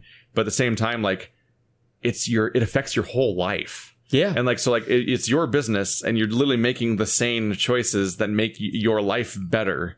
And I'm like, I'm literally incapable of doing that. Like, I can't. Yeah. Like, that's like, for me, basically, I literally, I can't work at a restaurant, and I can't, like, I'm bad at interacting with people because I can't do like greeting card interactions. Yeah. Where like, I'm just like force on a smile, and I'm like, hey, how's it going, buddy? Like, whenever I go to these family get-togethers, I feel so odd because I'm just like I'm here now. Hello, would you like to talk about something? Please talk to me about something. It's so weird. I need to just start a conversation because I can't just be like, we need a thing to talk about, please, because I can't just be like, I'm gonna do polite, happy small talk about. I'm just gonna make up And that's always weird to me because like I can do that. No, I can't. I can just show up and just be talking to strangers. I still don't even know who that person was I was talking to at your. I can't like fake responses to things. I don't know who that person was either. I don't know. They weren't my family or friends. Yeah, like, I don't know who that person was. There was some other person. But I had like a 15-minute conversation with this guy about Dubai. Yeah. And that's something I can do at least because it's like there's a conversation is happening. Yeah. But like I can't just make like just reactions and just be like the life of the party or whatever the fuck. Like I mean, it's kind of to some degree it's like acting. A topic to happen or like something. that's the thing is like you look at those people like again you look at PewDiePie. Whenever I try to do that stuff, I just hate myself. Like Cinnamon Toast Ken. those aren't people. Which people are like you need to be more like Cinnamon Toast Ken. And I open a Cinnamon Toast Ken video. I'm like I'm revolted. I'm mad. That's shots fired. Like you saw the one I linked, right? Yeah. What game was that I linked? I don't even remember what game it was. It was not a wacky game, right? No. It was like a serious game, if I remember correctly. And he was Zero Escape. Oh yeah, it was Zero Escape. He was literally playing Zero Escape. Yeah, he was playing Zero Escape, and the video I clicked on, he's like, "Hey everyone, it's Cinnamon Toast Ken!" And then like it zoomed in on his mouth, and it warped and did that meme thing where it like does the bubble bulge, and then he like high pitched voice over his voice. And I'm like, fuck off. Like I was literally just like, and then like is that what the 12-year-olds like? Yeah, and then like he's like playing it's like infuriating. He's like playing the game and but like it's like like you make that laugh, but it's like that's what they're really doing. Yeah, like, but it's like mid conversation, it's almost like he has a fucking hotbar. Like he has some kind of contraption next to his desk. I clicked through a few different episodes, and every episode starts with him like warping the camera and making a voice as he introduces himself, and it's like, oh fuck, I can't look at the video. Yeah. Like I can't process the video because the first seconds of the video immediately poison the well for me. Where I'm just like, oh my God, I hate you. And this isn't a judgment of him as a person because I haven't even literally watched his content because I can't get past the intro where I'm just like revolted by the thing that it's like this. It's like, it's like you start with PewDiePie, like, hey, everybody, it's PewDiePie, and it's like that's like PewDiePie! Where it's just like a live, unedited, like, oh, he went a little high for a second when he introduced himself. Yeah, like that's like Bulbasaur. And Cinnamon Toast Ken is like Venusaur. Or like maybe the super Pokemon like 4th evolution, temporary evolution they made. You know those ones? What are those called? Omega. The Mega Evolutions? Like Cinnamon Toast Ken's like the Mega Evolution of Bulbasaur. Where it's like it keeps going further and now he's like it's like the Digimon thing where he's like a knight for some reason when he used to be like a cuddly stuffed animal. Now he's a knight in armor. I'm like how'd this get this far? Like this is so many mutations past the thing that was kind of annoying before, and it's like it's so many levels more annoying, and my thing is like, it must be even more effective. Like my main thing was like I got through the intro and I was like, wow, that was really tough. Yeah, and then the man, I'm exhausted. Yeah, I was like, whew, that was a lot of work. And then immediately I was like, okay, well, let's see the game. Like, let's see how he plays the game. He like presses A, a line goes through, and then it like cuts to his face. Like, yeah, and he's like, what? And I was like, what? Wait, where'd the game go? Why are you here? Go away! It just cuts to him being it's just full like the crazy reaction. It's like he has like a fucking bar like they do in TV, and he's like, cut to camera 2, cut to camera 3, cut to camera 3. Yeah. And it's like, and he just keeps cutting to different cameras. For me, I'm like, it's like, what the fuck is happening? I could see us having face cam for something like Zero Escape just to like. Because it's us hanging out and reacting and everything, but like it would never be that fucking insane. The types of reactions YouTubers have, I'm just like, what are you doing? I mean, I have face cam when I stream, but it's just mostly for like just the personableness of it. For me, like sometimes I'll sing a song and I'll be like, I'm just gonna fucking gulp down all the embarrassment and just not acknowledge it and just power through. And I'm like, I couldn't do that full time. I do that for like a 50-second clip sometimes. And I'm just like, oh, I hated doing that. Like I'm having fun with it, but also like I'm just like for all the parts of it that are embarrassing about the whole performance and everything. And I'm like, I can't even imagine just like the entire video being something I'm always embarrassed by. Yeah. Like I'm just embarrassed by everything I'm doing. Because then you have to go and edit it. Yeah. And that's the worst part. That's a lot of editing. Yeah. To just really highlight how like that. That's the thing is like he puts so much effort into like zooming his face in or doing these warps. And the thing that bothers me is I'm like, but you don't put any effort into the playing of the game. That's the whole point. What I'm basically saying is I can't be Steve from Blue's Clues. which is what a lot of YouTubers are. Yeah. They have to be that full time. What's that, Blue? There is a clue. They're just doing a Wow. bizarre like act Yeah. thing. I And can I'm like, I can't go there. I do can't that- be that. like we talked about. I do but that to some being extent. that makes you a millionaire. To some extent, I do that with my anger. But the problem is like doing it positively is just not possible. I cannot be that hyped for nothing. Like it's like, it's some crazy stuff. another person is Jacksepticeye is like unhumanly hyped for things. Or like that the top of the morning to you that can crack glass. Yeah. Like it goes so It's like, high. You're like, top of the morning! Yeah, it's like, boy.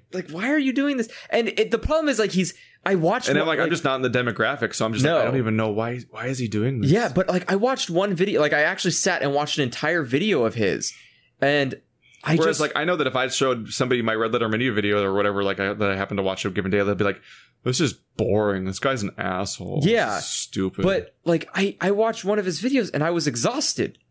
Like actually exhausted by the end of it. Whereas like he had so much energy that I didn't want because Yeah. it was clearly fake, but I was just like I was hoping that there might be like some lull in this high octane like hype mode that he Yeah. would just kind of tone down and be like, oh, what are we doing? Are we just playing the game? But he's whole time, what are we doing? What are we going? What are we... And I'm like, just fucking don't stop. Like, stop doing coke. Just like, take the... It's probably telling that like the single most like hype, crazy, outlandish live action thing I watch on all of YouTube is probably iDubbbz.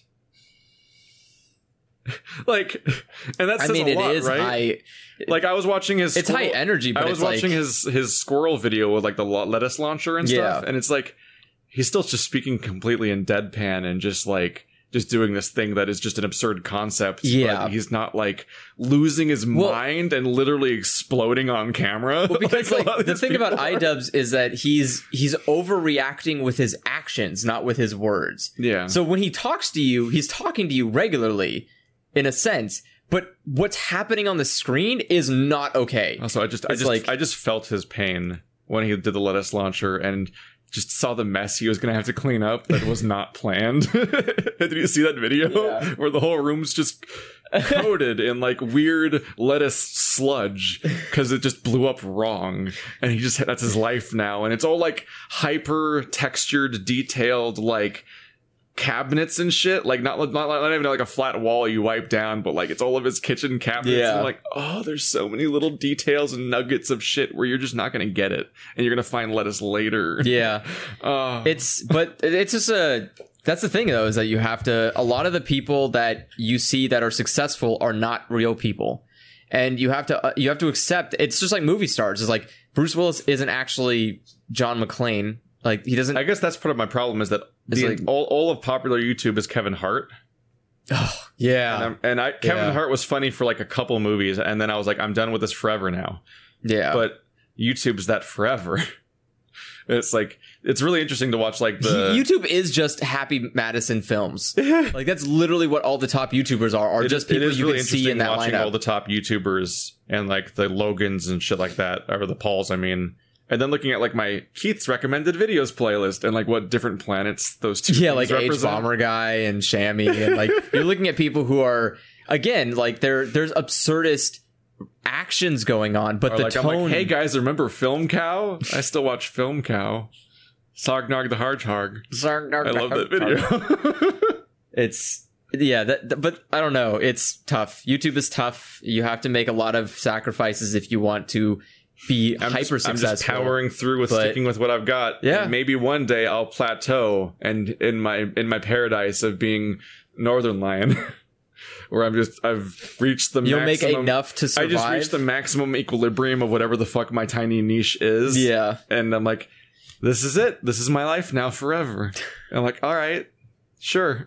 I'm okay with this. Meanwhile, I'll be in some random country shouting at locals about anime. Meanwhile, I'm just in the slow climb up still, which has both been faster than I ever imagined it being, and also still like just years of not being able to make any changes. Like Yeah. it's always like I'm always surprised by how well things have gone, and also still impatient that like, but like I don't want to.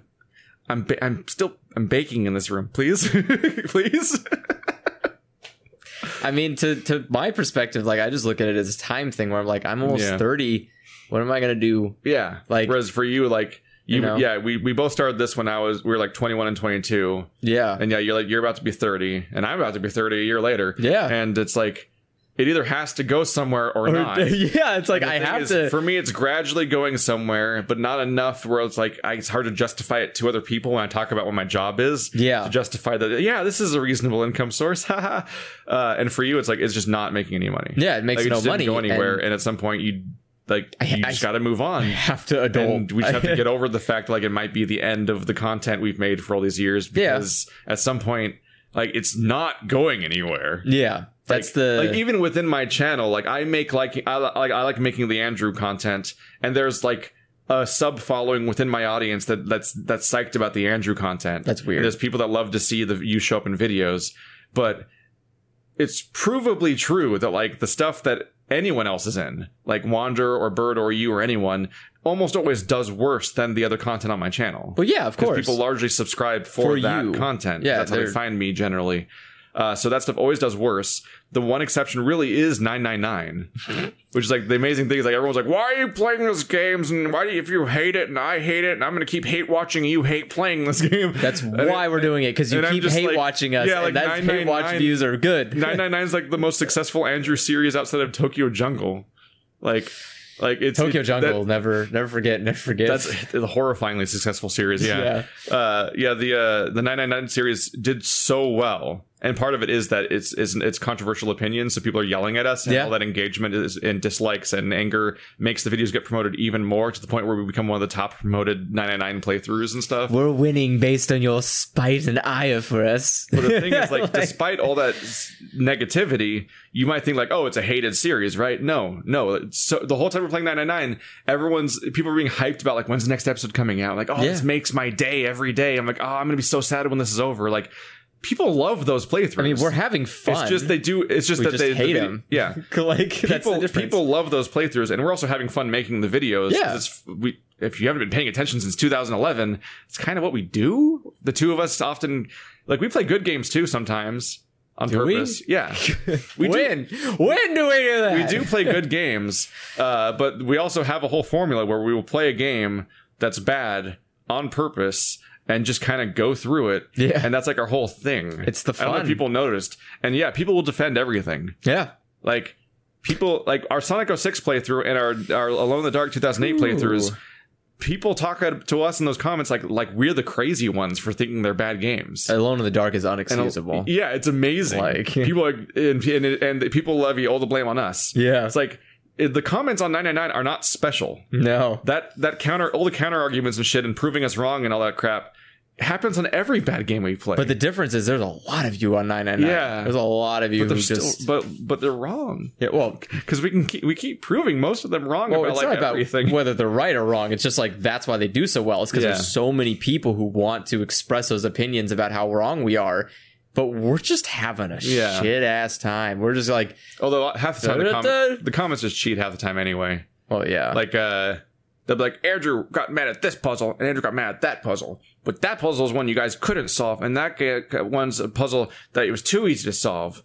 It's like, wow, it's like they don't know what they want. What a contradiction! It's like almost like context matters, and things can be bad for different reasons, but also like. It's also an individual person's opinion. Yeah. And like what Andrew and I say are not the same thing also. No. And all these other things. It's like, and usually you're right. You just proved the entire series because you did like a green text little thing for a second where you're like, bracket this thing, I win. That's like half the comments. It's like, you argued like a true 4chaner. Welcome to the Congratulations. Internet. You're the downfall of society. Oof. Congrats. Well, that's all the time we've got for today. Thank you for tuning in. Everyone will die. You will die. We are 100%. Everything you love will die. Well, that's the moral of this podcast. It's the moral of episode. Most things in life. But that's also explicitly the moral of this podcast. Yes. It's just the temporary nature of all things that you enjoy. Yes. Hooray. Speaking of temporary nature, we are out of questions. So if you have more questions, go ahead and send them to no one actually asks us questions. What is it? We go through them so slowly that we still had some left, but that was actually not a lot of questions, and we're all out now. What is the email? Sit and discuss podcast sit at and discuss- gmail.com. There you go. It's in the description. Yes. So Was it in the description? if you can't Probably- find it, it's in the description. I think it's also on the SoundCloud, not in the description of the video itself, but I think it's in like the sidebar or something. But if you can't find it on SoundCloud or iTunes or whatever, you can just go to our YouTube version of the podcast and you can copy it from there if you can't remember what the email is. Yep. Ask us And- Questions. Please don't ask us, will you play game?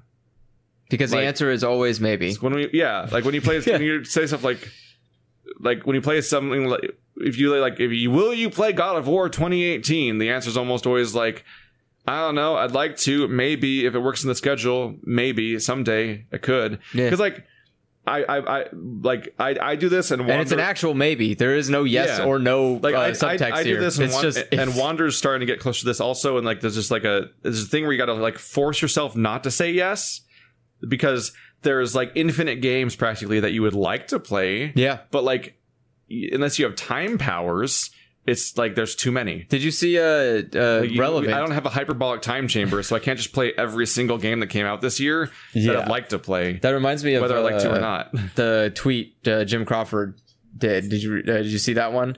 Where he No. said he was talking You about... said you cleaned it up. I You did. lied to me. Anyways. You super lied. It's right there. Oh. He made a tweet about the idea that he was talking to somebody, and their response was, what would happen? Like, would it actually be an impact if no one made games for a year? It wouldn't affect me. It would affect nobody. I'd be like, cool, How could it affect now you? I can There- play all the Devil May Cry games and the Silent Hill games, Yeah, and and- the Yakuza games, and I'm like, I have such a like That was- impossible. yeah. That was Jim's argument. It was that like, oh my god, I have Yeah. so many games that yes, if all companies ceased existing, I'm like fucked. Like I have like 2,000 games on Steam. I've got countless other games everywhere else. yeah, I've got like, if you just ignore every indie game I want to play and every interesting title, there's just like the franchises. Yeah. Like I want to play the Devil May Cry series. I want to play the Resident Evil series, or the Silent Hill series. Like, you know, like the first 4 of each or something like that. That area of the franchises. Yeah. And I want to play the Bayonetta games. I want to play the Metro games. I want to play what's the name of the Russian like post-apocalyptic series? Stalker. I want to play a Stalker series.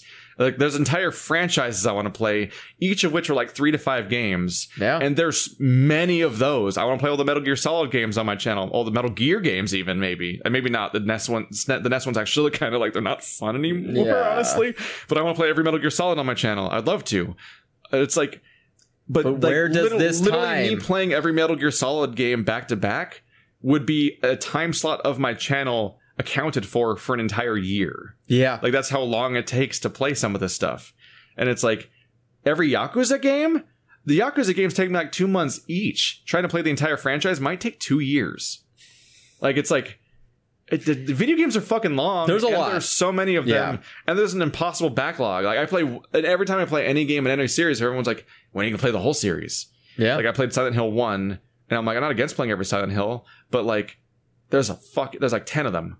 There's like 10 Silent Hills. 4 if you count the good ones, but there's like 10 of them. And also people can't make up their minds if there's 2 or 4 good ones or 3 or Whatever. People go back and forth. A lot of people cut it off after the room. Even 4 is still a lot of game to play. It's a lot of Like, game to play. Yeah, Like and I'm just like, I don't know. but yeah. So Like part of me is like, maybe I'll play, like right now I'm playing Pathologic.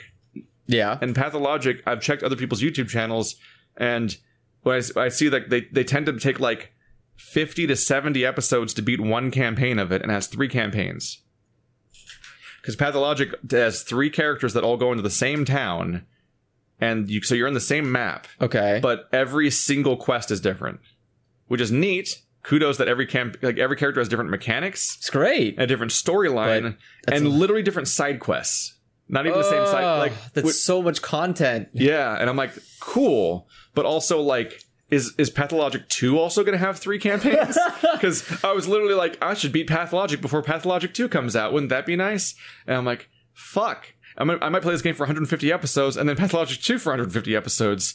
Or like, I'm like, part of me is like, can I beat Devil May Cry 1, 2, 3 and DMC before Devil May Cry 5 comes out? Whenever that comes out? I'm like, maybe. Maybe. But I might have to play them all back to back. Yeah. And like Zero Escape franchise, like 999 took like 52 episodes. Zero Escape might take 100 episodes. And the other one's probably somewhere in between those. It's like, fuck. Yeah. And like this conversation is all you'll get. So just watch this conversation that we just had again. If you ever are inclined to ask me, like, are you going to play this game one day? I'm like, it's always like, unless it's like Madden 2012, where I'm like, no, why? Like sometimes that'll be my response. But a lot of the time, if it's something if you're in my audience, you're probably suggesting something I might be interested in. Yeah, I probably already know about it. But there's no problem with just. It's not about whether you know about it or not. Just go check the list. Yeah. There's a list that exists. It's not fine to point out that a game exists, though. Pointing out a game that exists is fine because that's just. Yeah. I can know about more games, but it only adds to the list. But don't ask me if I will play a game because it's like it's just, there's so many video games. Yeah, and it's like people act like it's like people act like you're crazy. Like, what's this mysterious force that stops you from playing the game you want to play so bad? It's like, it's all the other games I want to play just as bad. It's the thing you experience every moment of life. It's called time. There is a limited quantity. Get a nice old door with one of those like hilarious shaped keyholes you can see through. Yeah. And just try to push a watermelon through it. That's what it's like to try to play the video games you want to play. Yeah. Just try to push the whole watermelon in there. And you'll learn an important word that day called bandwidth. Bandwidth. Well, that's all. See you guys next time. Ask us questions, please. Yes, ask us questions. Otherwise, we just have to hope we have a topic for next time, which frankly, they spawn out of nowhere, so it happens. And donate all of your money to Keith. I didn't think we'd be talking about Mother's Basement today, but it happened. At least 10% of your income. Ties. Yeah. Bye-bye. Bye-bye. Let's get hype. No. Hi, guys. It's Andrew. Fun today. Hey, everybody, it's time for